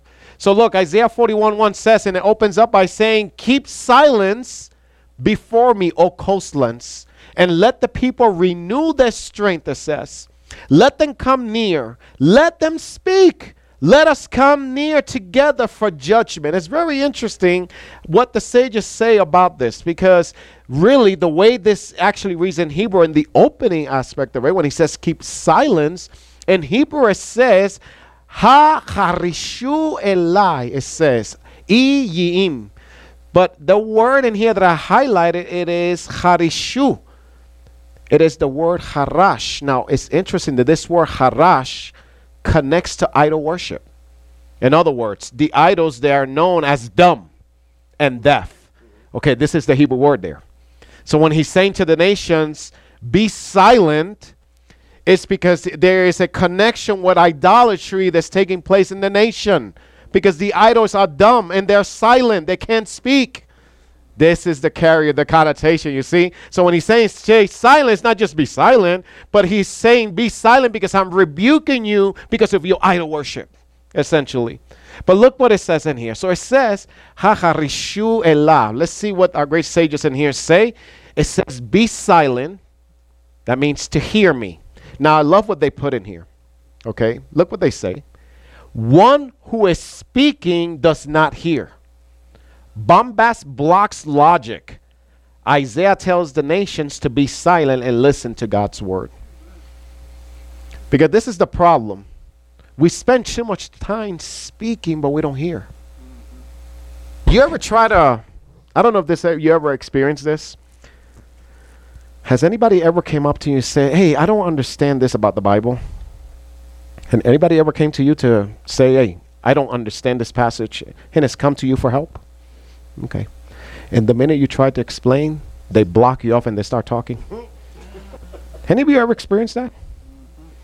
Okay. Okay. Because, what you're dealing with is a person who's very arrogant. At the end of the day, they're not hearing. And then the funny thing is that months down the road, they come and ask you the same question. It's like, we talked about this. Oh, that's right. You didn't hear because you were talking. Now, it's interesting that this word for bombast literally means one who is talking boastfully. So you're boasting, essentially. He is saying to the nations, I need you to be quiet and listen to my words. In other words, because what I'm about to say, it's going to play out. Amen? So this is where we're going so far with this. Isaiah 41. Then it says in here, after he talks about that, he says, Yachda le mishpat nikrava, it says. And that is, let's come together. Yachad is together, mishpat, for judgment. And nikrava, it is from the Hebrew word kara, which is to call out also. So look, the sages say together. Who is the together is the question. When he says together, who is he referring to? No, not Israel. He's talking to the nations. Let me explain what he's saying here. Together, let us approach for judgment. Look what they say. The nations and I, meaning Hashem, will come together as it were, and we shall see which of us is truly strong. In other words, what he is challenging the nations, because they're the ones that come in against Israel. And remember, Israel is the one that looks oppressed. Kind of like Abraham. See, this all goes back to the walk of Abraham. We're going to see that in a minute. Now he's going to give the example. He's saying the nations are the ones that are boasting against Israel. They're the ones who are oppressing Israel, right? And he's saying now the nations and I will come into judgment together, and we're going to see who's the one who has the strength. This is going to happen, folks. As sure as God's vengeance is going to happen. Look. So it says in here, for they say that I do not have the strength to redeem my people. Let me explain something to you, folks. I will submit to you that this prophecy is happening right now. Because you see, in many of the people in their heart, they don't see how is it that God is going to deliver Israel. As a matter of fact, the way things look right now, it looks like it's an impossibility. And as a matter of fact, even the people within the body, unfortunately, are kind of accepting that view also. I don't even see how God is going to do this. I mean, we're just too scattered. There's no way. Well, guess what? The nations. It starts with the nations believing this. Where's your God now? What do you think the nations are saying? Where is your God right now? Look. They say that either God is too weak, one, or Israel is too sinful. Two things against why God cannot do this. Either it's an impossibility for God to do it, or Israel is so wicked at this point that there is no way for salvation for them. The verse declares that neither is the case for the mighty one of Israel. Now we're going to see the trials of the nation in the connection with Abraham. Now he's going to go into the narrative and describing Abraham's walk. Let's see that. Isaiah 41, 2 and 4. Who raised up one from the east, he asked. Who in righteousness called him to his feet? Who gave the nations before him and made him rule over kings? Who gave them as the dust of his sword, as driven stubble to his bow? All this is talking about Abraham, because Abraham was called from the east also. We're going to see this. Look, in Midstaying edition says, this is a reference to Abraham, who came from Aram, which is the east of Eretz Israel. Although he was a lone figure in a sea of idolaters. Is that true? I mean, Abraham was really surrounded. The odds were completely against him, you can say. And it says in here that even though he was a lone figure in the sea of idolaters, God inspired him to proclaim his faith to everyone without fear. As a matter of fact, I didn't even put this in here, but the sages said that the people were coming against Abraham so bad that the sages of Israel said that Abraham was actually thrown in to a fire. And the Hashem rescued him for that. Could it be true? Absolutely. Didn't that happen to Daniel? I mean, to Daniel's friends as well, and Daniel himself, when they were thrown into the Nebuchadnezzar to the fire, and they were spared from the fire. Interesting, they say that the people were coming against Abraham at that time. In the same way in here, the prophet's addressing how the nations are coming against Israel. Remember what I said, that the fathers are a figure of the nation in the future. This is why it's so important to understand the nation in itself. So it says in here that although he was a lone figure in the sea of idolatry, God inspired him to proclaim his faith to everyone without fear. At his every footstep, talking about Abraham, he preached that people should forsake their idols and serve only God. This is the kind of zeal that Abraham had. This is why he made disciples. Notice, it says that he made disciples. Asa talmidim. He literally made disciples. Okay. How do you make a disciple today, folks? I'm going to tell you how not to do it. Okay? You don't tickle ears. Tickle ears. You don't make disciple by tickling ears. You make disciples by proclaiming, quit your idolatry and come to know the one true God, the God of Israel. So look, although the Hebrew verbs in this passage are in the future tense, it's interesting that they're always referring, most of the prophecy is all in future tense. Prophecy is often spoken in a mixture of tenses. It says such usage implies that just as God helped Abraham in the past, so will he help Abraham's offspring in the future. Who's Abraham's offspring? There you go. There you go. You're part of Abraham's offspring. He has declared and he's made that promise that even though you're going to be going through a wilderness, remember, 25 years, 75 he got called, 100 the promise will become fulfilled with Isaac. By the way, the beginning of the promise. For 25 years, this man wandered and went through trials, only for the moment of that prophecy to become true. And he's saying in the same way, the offsprings of Abraham will similarly go through the same. However, he has made a guarantee that he will have victory for you. Shouldn't that be comforting to each and one of us, folks? I mean, if God is God and he is real, then why are we so worried about it? If he has proclaimed this through Abraham and to all his offspring. Look, Isaiah 41:3-4. Who pursued them and passed safely by the way that he had not gone with his feet? Who has performed and done it, calling the generations from the beginning, he says. I, the Lord, am the first, and with the last I am he also. Who is the one that proclaims it? In other words, who's the guarantor of this? He says, I am the one who's called, but look what it says in here. Who's performed and done it, calling the generations from the beginning. Do you know what the word there for beginning is? Bereshit. We just covered that 2 Torah portions ago. In the beginning, God already had proclaimed this. Meaning, what do I mean by that? That Israel will go into exile. That Hashem will proclaim through Abraham and his descendants, that will be his, that he will give him victory. But better yet, here's the one that you probably don't know. In the beginning, he gave the weapons to overcome the journey. Now, what is the weapons that he gave them to overcome the journey? Let's look at this, family. This is really amazing. Rashi Radak says this.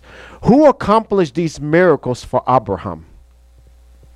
He who proclaimed the generations from the beginning. From the time of Adam, God ordained what would happen in all future generations. Why from the time of Adam? Because Adam sinned. And what happened to Adam? He got banished from the Gan Eden, right? The Garden of Eden. And what is the works that the Father's doing ever since that very moment took place? The clock began, and what are we working on? Getting back into the Garden of Eden. But he gave a plan, and he gave us the weapons to accomplish this. Now, you want to hear something interesting? When God gives us the weapons to be able to fight the enemy, what is the job of the enemy? To disarm you from those weapons. Like I said, the enemy's not going to wrestle with you guys, okay? He's just going to do it very smooth. He's just going to take away your weapons. Now you have nothing to fight in the journey. And if he can do that and give you a false expectation, forget it, man. He's got you on. He doesn't even have to spend time with you. He's got 8 billion people and 8 billion lives to ruin.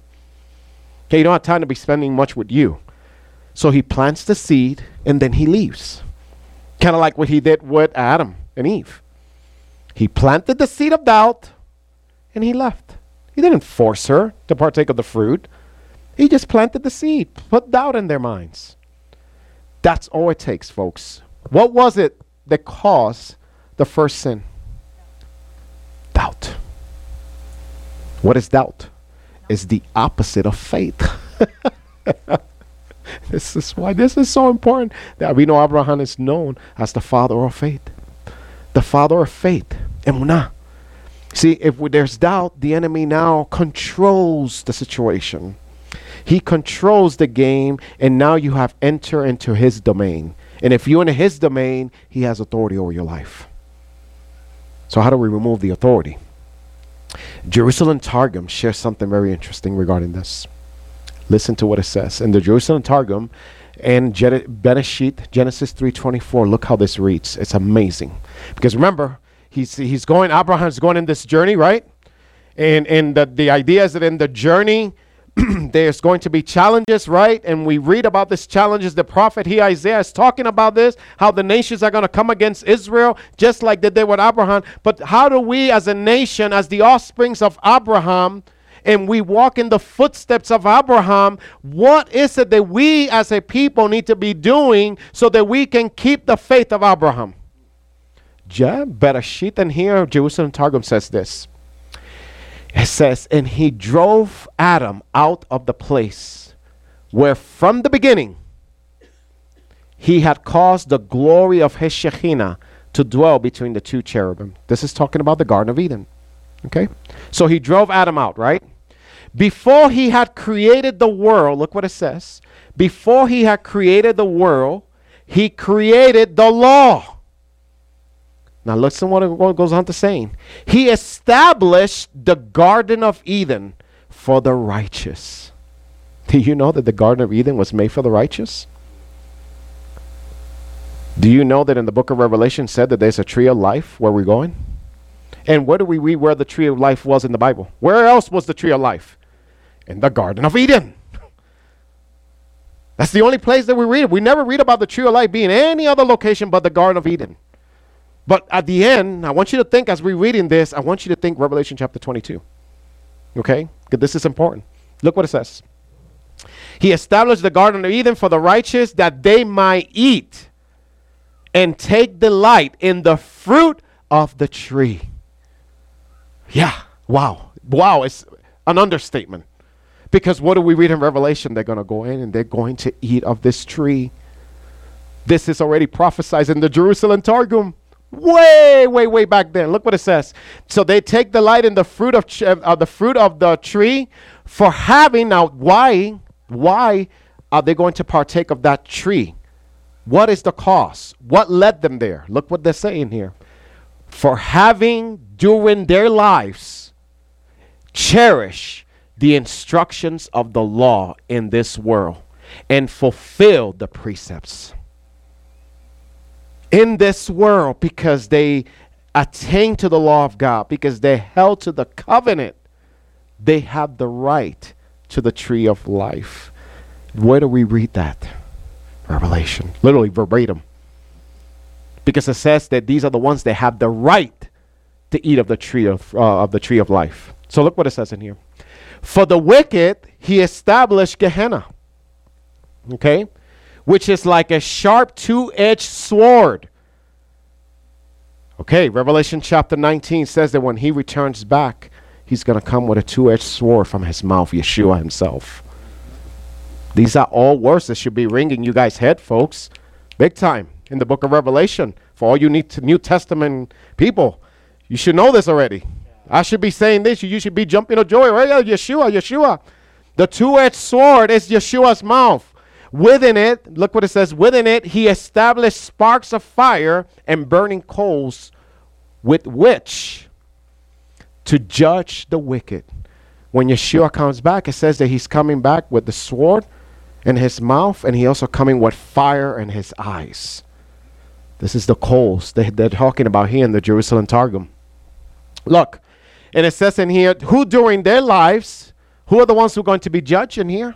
Who during their lives rebel against the instructions of the law.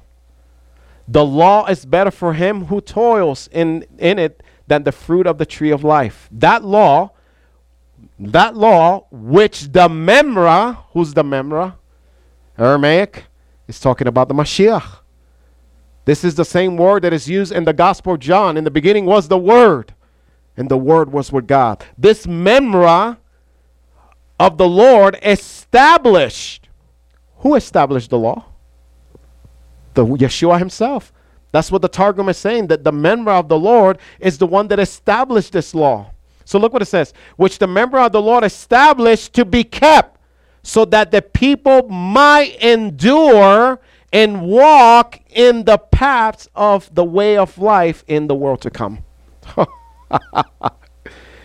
What are the weapons that God has given us for the journey of Badit Mar, the wilderness? His word. What was the strength that Abraham had during the journey for 25 years before Isaac came? His word.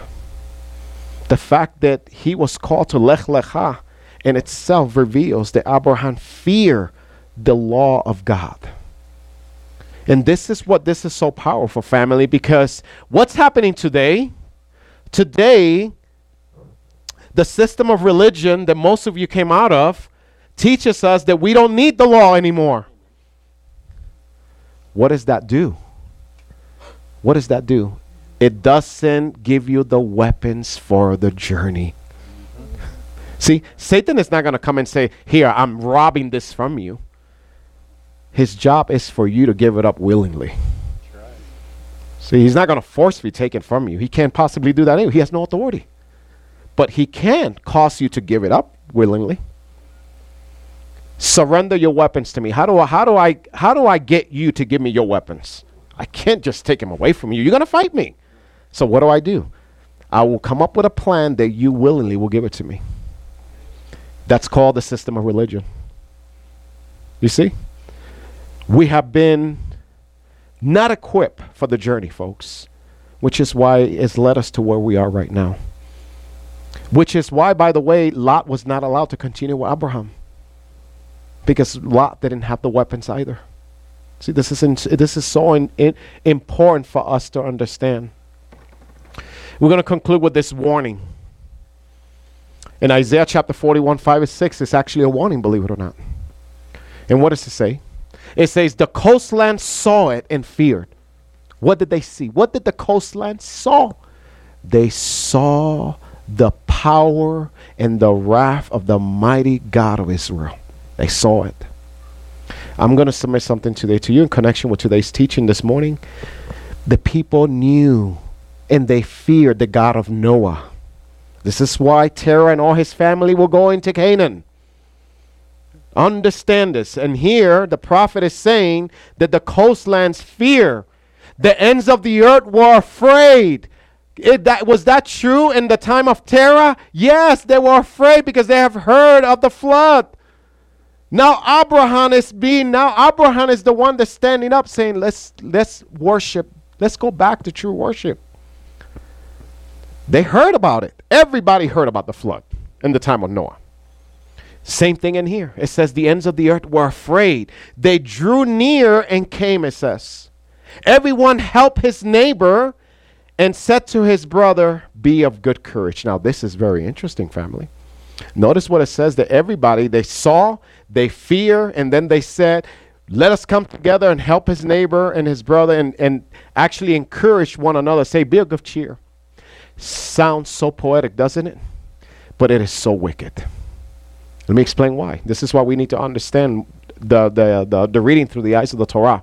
In the Milstein edition of the prophet, look what the sages of Israel say. Most commentators explain that despite Abraham's victory. Now, how many victories did Abraham have? Plenty. Just today, what we read today, he had victory of all the kings. Remember? All the kings came, the 4 kings came, and they rebelled. And the king of Sodom was one of them.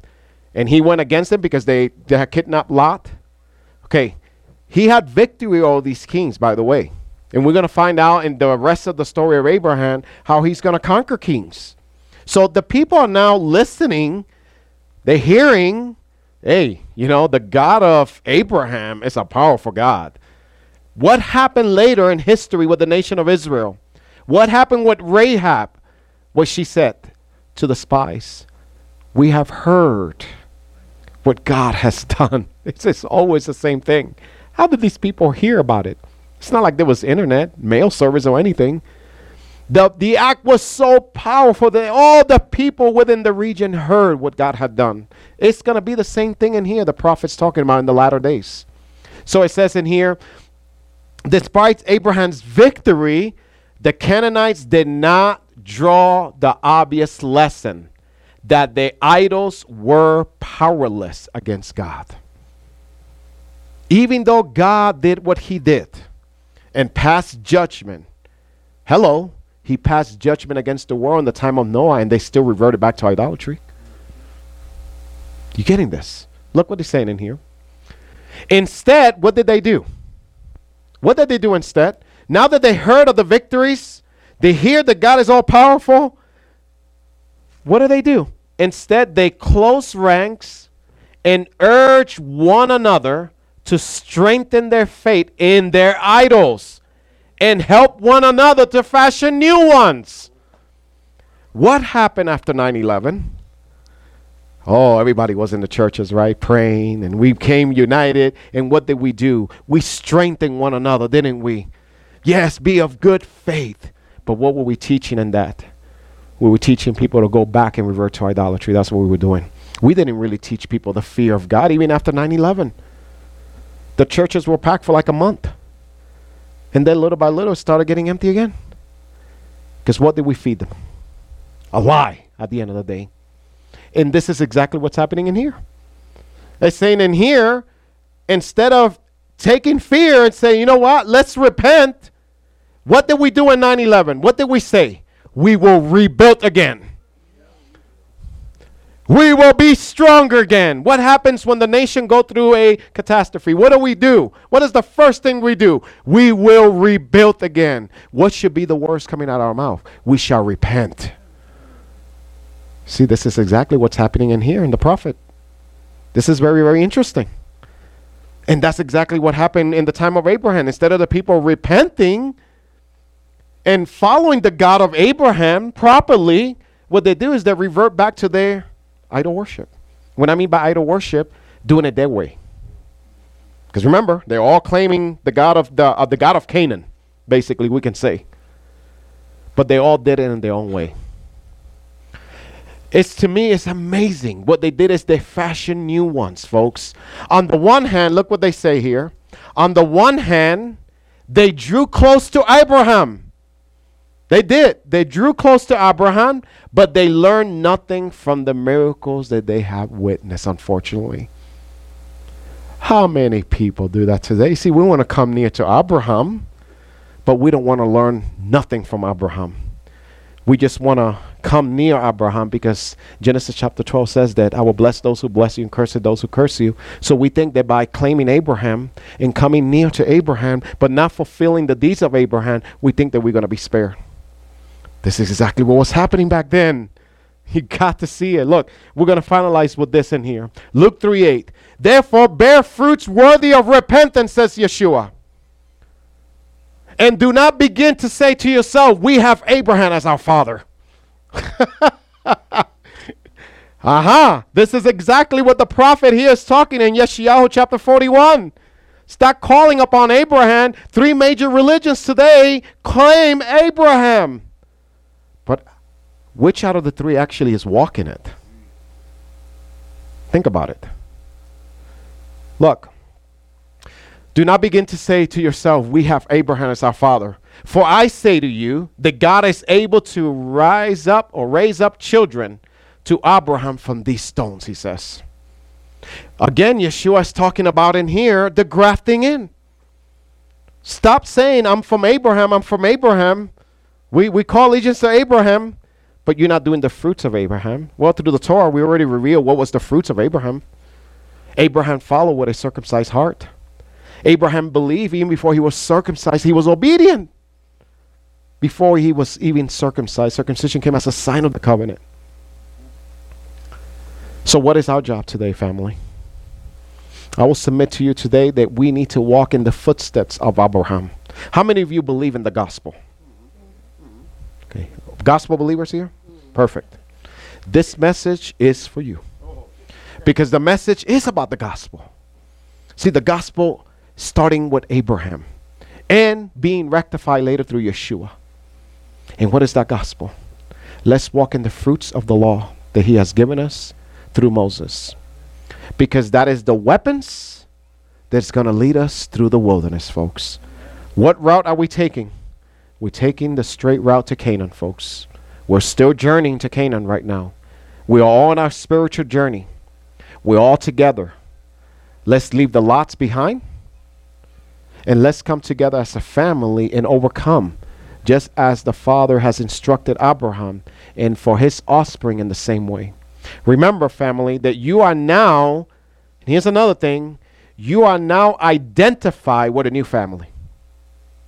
Oh, Richard, that sounds so poetic. It's not poetic, it's real. Let me tell you how real it is, and then we'll dismiss. Let me tell you how real it is. Because if it was poetic or symbolic, Ruth would have never been the great-grandmother of the king of Judah. Because she was a bloodline Moabite. We can't deny that. So what is she? Why is she the great-grandmother of the Jewish king? If she was a Moabite.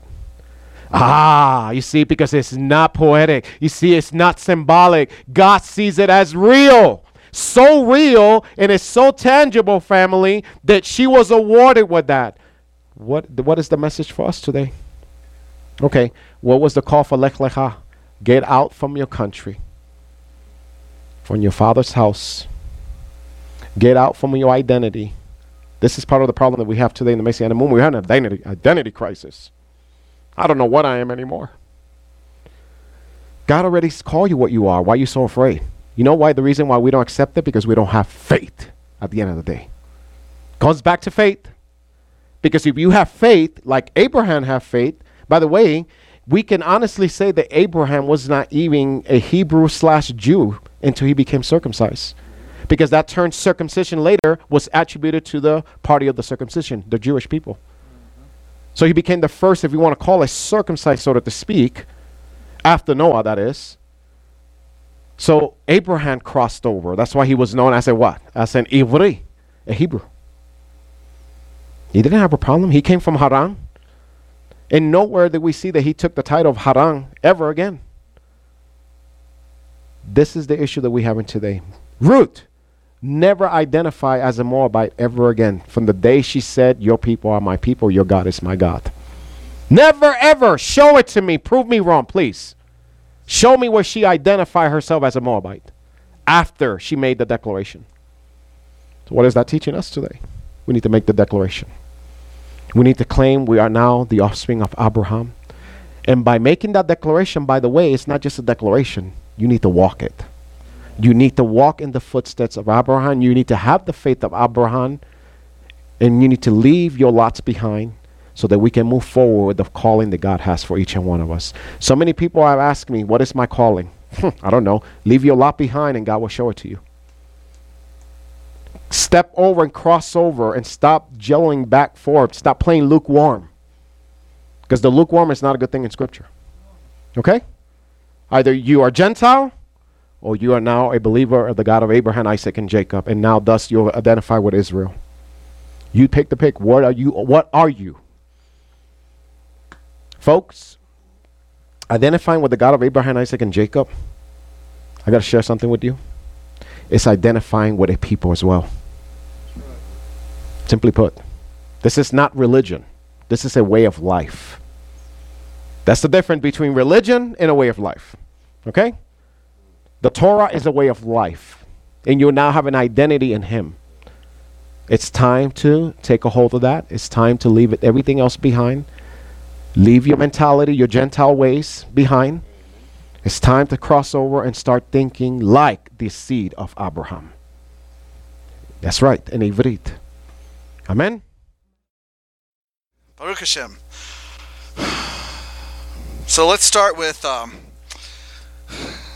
addressing this idea that Paul discusses, where he refers to under the law. There's a lot that he covers when he says under the law or in the law. And so I'm only going to briefly touch on that.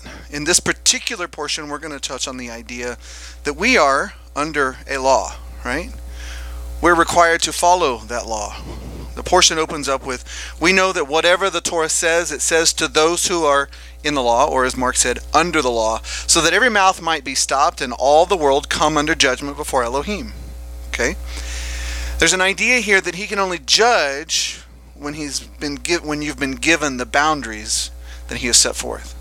His rules. His house rules, if you will. Our sages teach that God created everything through Torah, which tells us that Torah existed before everything else. If Torah is the character of God, and we know that it is because it does reveal His character, then we know that it would have had to have existed beforehand. This idea is, of course, confirmed by John chapter 1, because in the beginning was the Word, and the Word was with God, and the Word was God. He was with God in the beginning. All came to be through Him, and without Him, not even one came to be that came to be. Verse 10 says, He was in the world, and the world came to be through Him, but the world did not know Him. Paul confirms this in Colossians chapter 1. He says, because in Him were created all that are in the heavens and that are on the earth, visible and invisible, whether thrones or rulerships or principalities or authorities, all have been created through Him, for Him. That means for His benefit. As Richard was just saying in the Haftorah, the Jerusalem Targum in Genesis 3:24 says, before He had yet created the world, He created the law. I have you know, I just stole that. I added that just now because it was such a great confirmation of what we already understand and what I'm teaching on today. Had to steal it. Psalm 24:1 and 2 says, the earth belongs to Hashem and all that fills it, the world and those who dwell in it. That means that everyone belongs to Him. He can do with them whatever He chooses. Verse 2 says, for He has founded it upon the seas, and upon the waters He does establish it. Now Psalm 115 says, in verse 16, it says, the heavens are the heavens of Hashem, but He has given the earth to the children of men also. He's given us the earth. It belongs to Him, but He's given us dominion over it so that we'd have a place to dwell. The sages teach that everything was created in the first 5 days of creation, prior to man, in order to prepare the earth for mankind. Abraham knew this. Abraham knew that the God of the world, of all of creation, the God whom he was going to be serving, was the creator of all things, and that He possessed all things. In in Genesis 14:22 it says, but Abraham said to the sovereign of Sodom, I have lifted my hand to Hashem, the Most High El, the possessor of the heavens and the earth. He knew that Hashem possessed everything that was created. But I want to ask you a question, because it does kind of pose a question. Why did He create the world and all things upon it? Did He just create it and put us here for us to exist? He wants us. What does that mean? He loves us. Leviticus 26:11 and 12 speaks of a prophecy. It says, and I shall set my dwelling place in your midst, and my being shall not reject you. I shall walk in your midst, and shall be your Elohim, your God, and you shall be my people. He has a great desire to live with us, to dwell with us. It's not just to watch us from afar like an ant farm, see what we do and how we operate, but to actually be a part of our ant farm. Revelation 21:3 says, "And I heard a loud voice from the heavens saying, See, the booth of Elohim is with men. He shall dwell with them, and they shall be his people, and Elohim himself shall be with them and be their Elohim," to be their God. He's going to dwell within our midst. Revelation 22:3 says, "No longer shall there be any curse, and the throne of Elohim and of the Lamb shall be in it, and his servants shall serve him." So he will make his dwelling place here with us. In Matthew chapter 5, in the Beatitudes, it says, "The meek shall inherit the earth." Those are those who humble themselves before him. There's this misunderstanding that when we die, we go to heaven. The heavens are made for the heavenlies. The earth was made for man. We're not going to be there. Better yet, God the Father, who lives there now, will come to dwell with us here in this place. Now, all of this kind of poses some questions. In your house, can you, in righteousness, punish a child, or maybe at work, discipline an employee for doing something that they should not have known when they didn't know that it was impermissible? No. If they don't know the rules, you can't hold them to the rules. Our God is a holy God. He is holy, set apart, righteous, just, judging without partiality. Let's go back to Leviticus, because it speaks of his character. He tells us, "Do no unrighteousness in right ruling. Do not be partial to the poor or favor the face of the great, but rightly rule your neighbor in righteousness." He also says in Deuteronomy chapter 1, verses 16 and 17, Moses is saying, "I commanded your judges at that time, saying, when hearing between your brothers, judge righteously between a man and his brother, or the stranger who is with them. Do not show partiality in right ruling. Hear the small as well as the great. Do not be afraid of anyone's face. For the right ruling belongs to Elohim, and in the case which is too hard for you, bring it to me, and I shall hear it." So he says, to those among your brothers who come to you with an issue, you are to judge righteously with them. Don't favor the poor, don't favor the great, but across the board, you are to judge without partiality. Yes, equally. And to do the same with the stranger. Well, that means that God has a group of people that he calls Israel. But there are also those outside of Israel. And he's going to judge them the same as he judges Israel. The exact same way, the same measure. Yeshua even said, be careful about how you judge, because the way in which you judge, you will also be judged. Okay? So if God's telling us to be careful about how we judge, he's going to be doing the same thing. Now in verse 20 of Romans chapter 3, it says, "Therefore by works of Torah no flesh shall be declared right before him, for by the Torah is the knowledge of sin." Well, in 1 John 3:4 we read that everyone doing sin also does lawlessness, and sin is lawlessness. In the King James Version it says, "Whoever commits sin transgresses also the law, for sin is the transgression of the law." So sin is transgression of the Jewish law, the law that God gave, which is Torah. Okay? Well, that means that if Torah existed in the beginning, that he has given Torah to be upon the earth, so that when he judges those on the earth, he can judge them righteously and justly without partiality. Everyone has been given the opportunity to receive Torah, to receive his word. The Jews have been in this world for a very long time. Millennia, if you will. And everyone knows of the Jews. They are the most persecuted people on the face of this earth. Romans chapter 4, verses 13 through 15 says, "For the promise that he should be the heir of the world," being Abraham, "was not to Abraham or to his seed through the Torah, but through a righteousness of belief." That means that God didn't come down and say, "I'm going to give you Torah. If you do it, you got the earth. The earth is yours.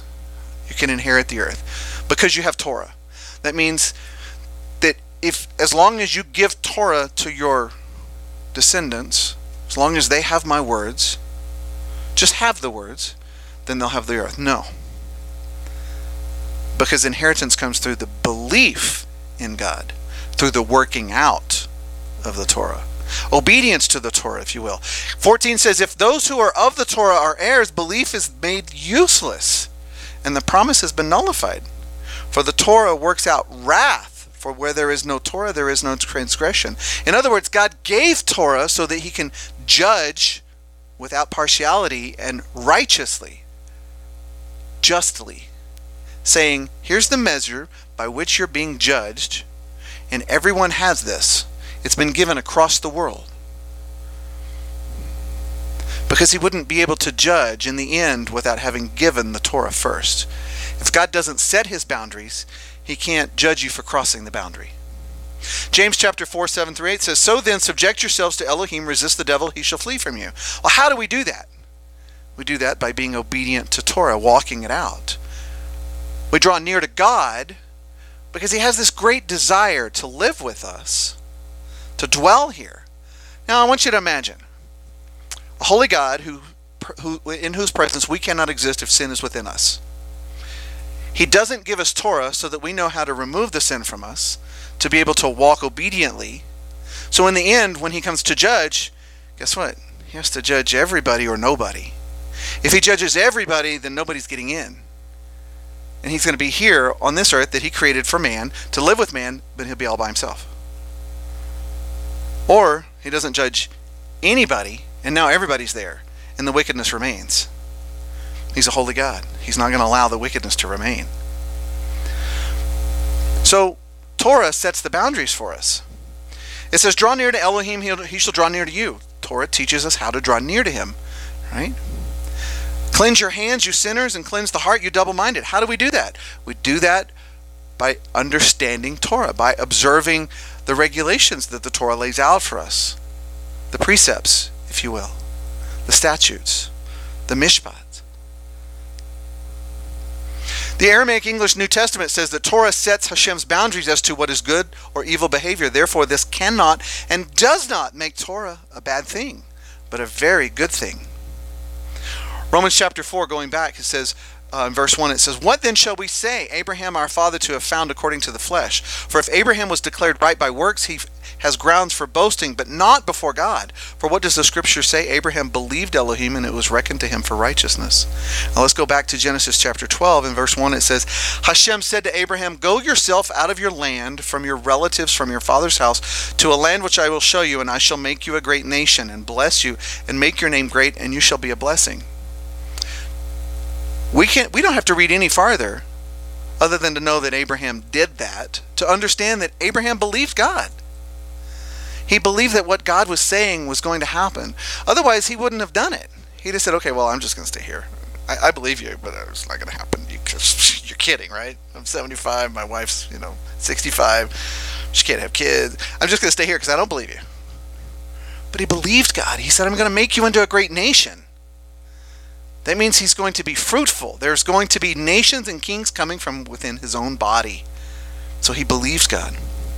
God goes on in verse 3. He says, I shall bless those who bless you, curse him who curses you.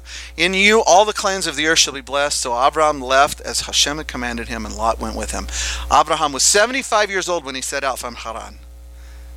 And of course, I asked the question already. Would Abraham have gone out of his land if he didn't believe in God and his words? He wouldn't have. If you tell me something and I don't believe it, I'm not going to walk it out. Now, Genesis 15, verses 1 through 6, it says, after these events, the word of Hashem came to Abraham in a vision, saying, do not be afraid, Abraham. I am your shield. Your reward is exceedingly great. And Abraham said, Master Hashem, what would you give me, seeing as I go childless, and the heir of my house is Eleazar of Damascus? And Abraham said, see, you have given me no seed, and I see one born in my house is my heir. And God said to him, this one is not your heir, but he who comes from your own body is your heir. And he brought him outside and said, look toward the heavens and count the stars if you are able to count them. And by the way, they're innumerable. He also said, so are your seed and he believed in Hashem and reckoned it to him for righteousness. If God was to walk you out at this point in your life today, if you walked out and looked and God said, I'm going to make your seed as great as the number of the stars in the sky, which are innumerable, would you believe him? If you believed him, are you going to walk it out? I would believe him. God has worked amazing wonders in my life. Though I believed him based on what I read, when he changed my heart and I began to read the Bible and understand it, I believe him even more so because he's made promises that he's kept in my life. Romans 4, beginning in verse 9, it says, is this blessing then upon the circumcised only or upon the uncircumcised? Does everybody understand circumcised being the Jew and the uncircumcised being the Gentile? All right, it's a figure of speech that Paul is using. For we affirm belief reckoned to Abraham for righteousness. How then was it reckoned, being in circumcision or in uncircumcision? Not in circumcision, but in uncircumcision. And he received the sign of circumcision, a seal of the righteousness of the belief, while in uncircumcision, for him to be the father of all those believing through uncircumcision, for righteousness to be reckoned to them also. But that means that we need to be circumcised. We need to circumcise our children because the commandment is that on the 8th day we shall circumcise our children. And if we're not circumcised, how are we going to circumcise our children? Do we expect our children to do something that we're not willing to do ourselves? Again, the AENT says, Avinu Abraham confirmed his understanding and righteous credit by obeying Hashem and getting physically circumcised. This is evident in the very next line that while righteousness was credited to him in uncircumcision, he received circumcision as the sign and seal of the righteousness of his faith. Rav Shaul is teaching that Abraham's physical circumcision came after he believed, after he had faith, and after his heart was circumcised. In opposition to a contemporary false teaching at that time, the circumcision should come first before belief or faith, or the one today that says you don't need to be circumcised. Don't we hear that all the time? Well, you no longer need to be circumcised. You have Yeshua, all you got to do is believe. Well, guess what? If God required it of Abraham and of every line after him, then you need to be circumcised. Yeshua was circumcised on the 8th day. Is the servant greater than the master? Hebrews 11. I read the entirety of it this morning along with part of 12 during our prayer, but just a couple of verses here. It says, belief is the substance of what is expected, the proof of what is not seen. Abraham believed God. He absolutely believed that what God was telling him was going to happen. God said, I'm going to make you into a great nation. How is he going to do that? Is he just going to make him king over a bunch of people and allow a nation to be called after him? This is the nation of Abraham? No. He's going to create from his own loins a great nation who will be a light to the rest of the nations to call them to God's word. Verse 2 says, for by this the elders obtained witness. Abraham obtained witness because he believed in God and walked out what God said was going to happen. God said, I'm going to send you to a land that is far away. I'm going to walk you through it. I'm going to let you see it, and I'm going to give it to you.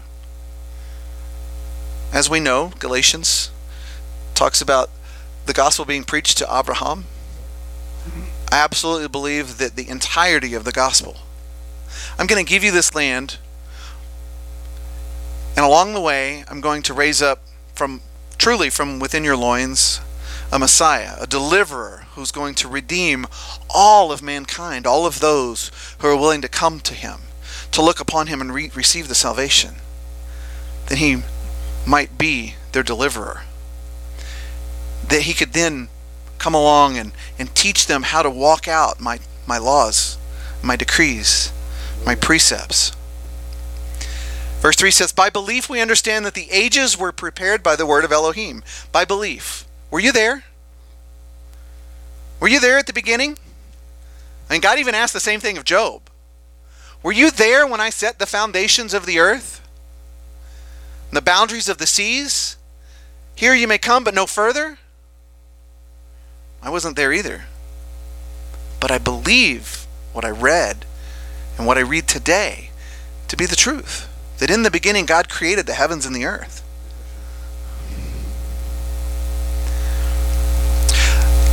The ages were prepared by the word of Elohim so that what is seen, what we see now, was not made of what is visible. But without belief it is impossible to please him, says verse 6. For he who comes to Elohim has to believe that he is, that he exists.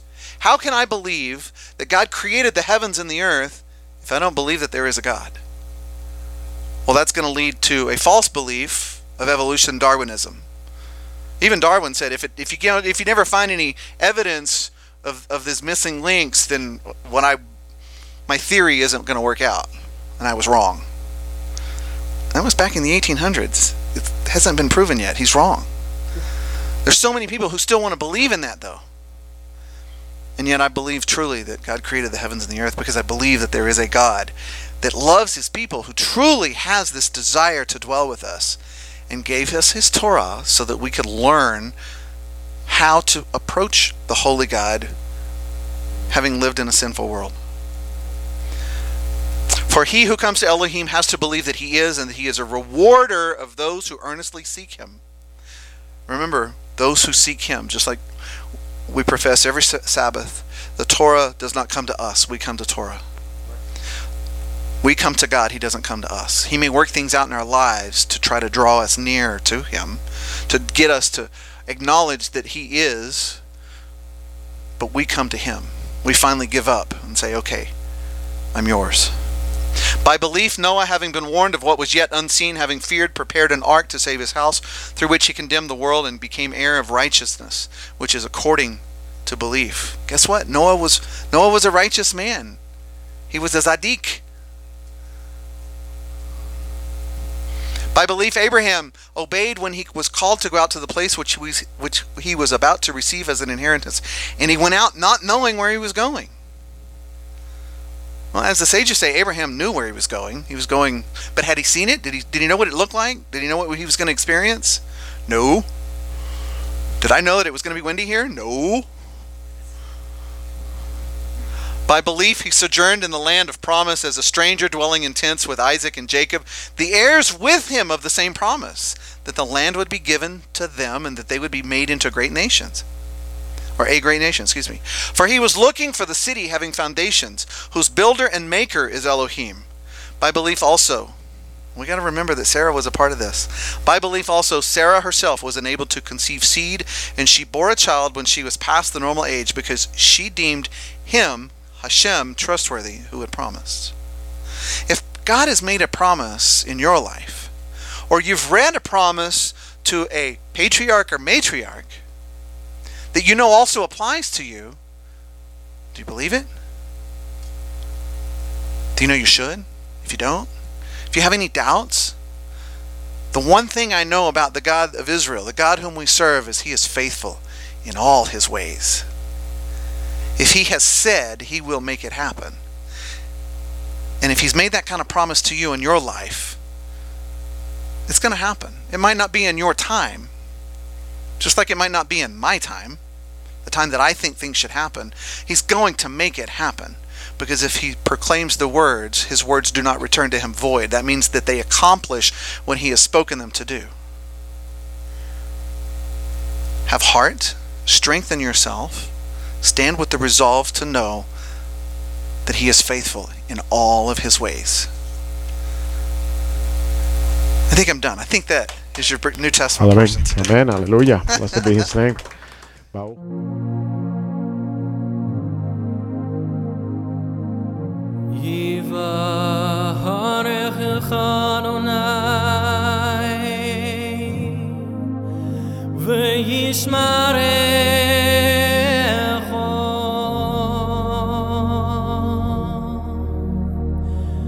Ya'ir Adonai panav elecha v'chunecho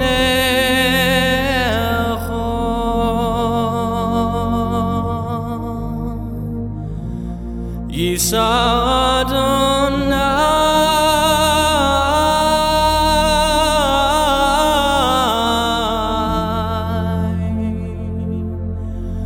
panav elecha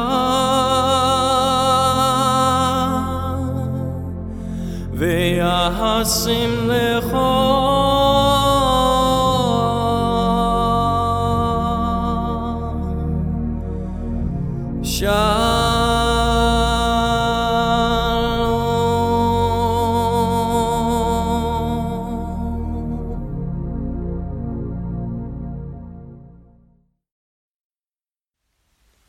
Thank you for being a part of our teaching. Be sure to visit our website at www.thefoundationoftheword.org for additional resources and to help us financially. It is our hope and desire that what we teach will help you in your walk with Hashem Elohim, that we bring more souls into His kingdom, and we pray this in the name of Yeshua, our Messiah. Amen.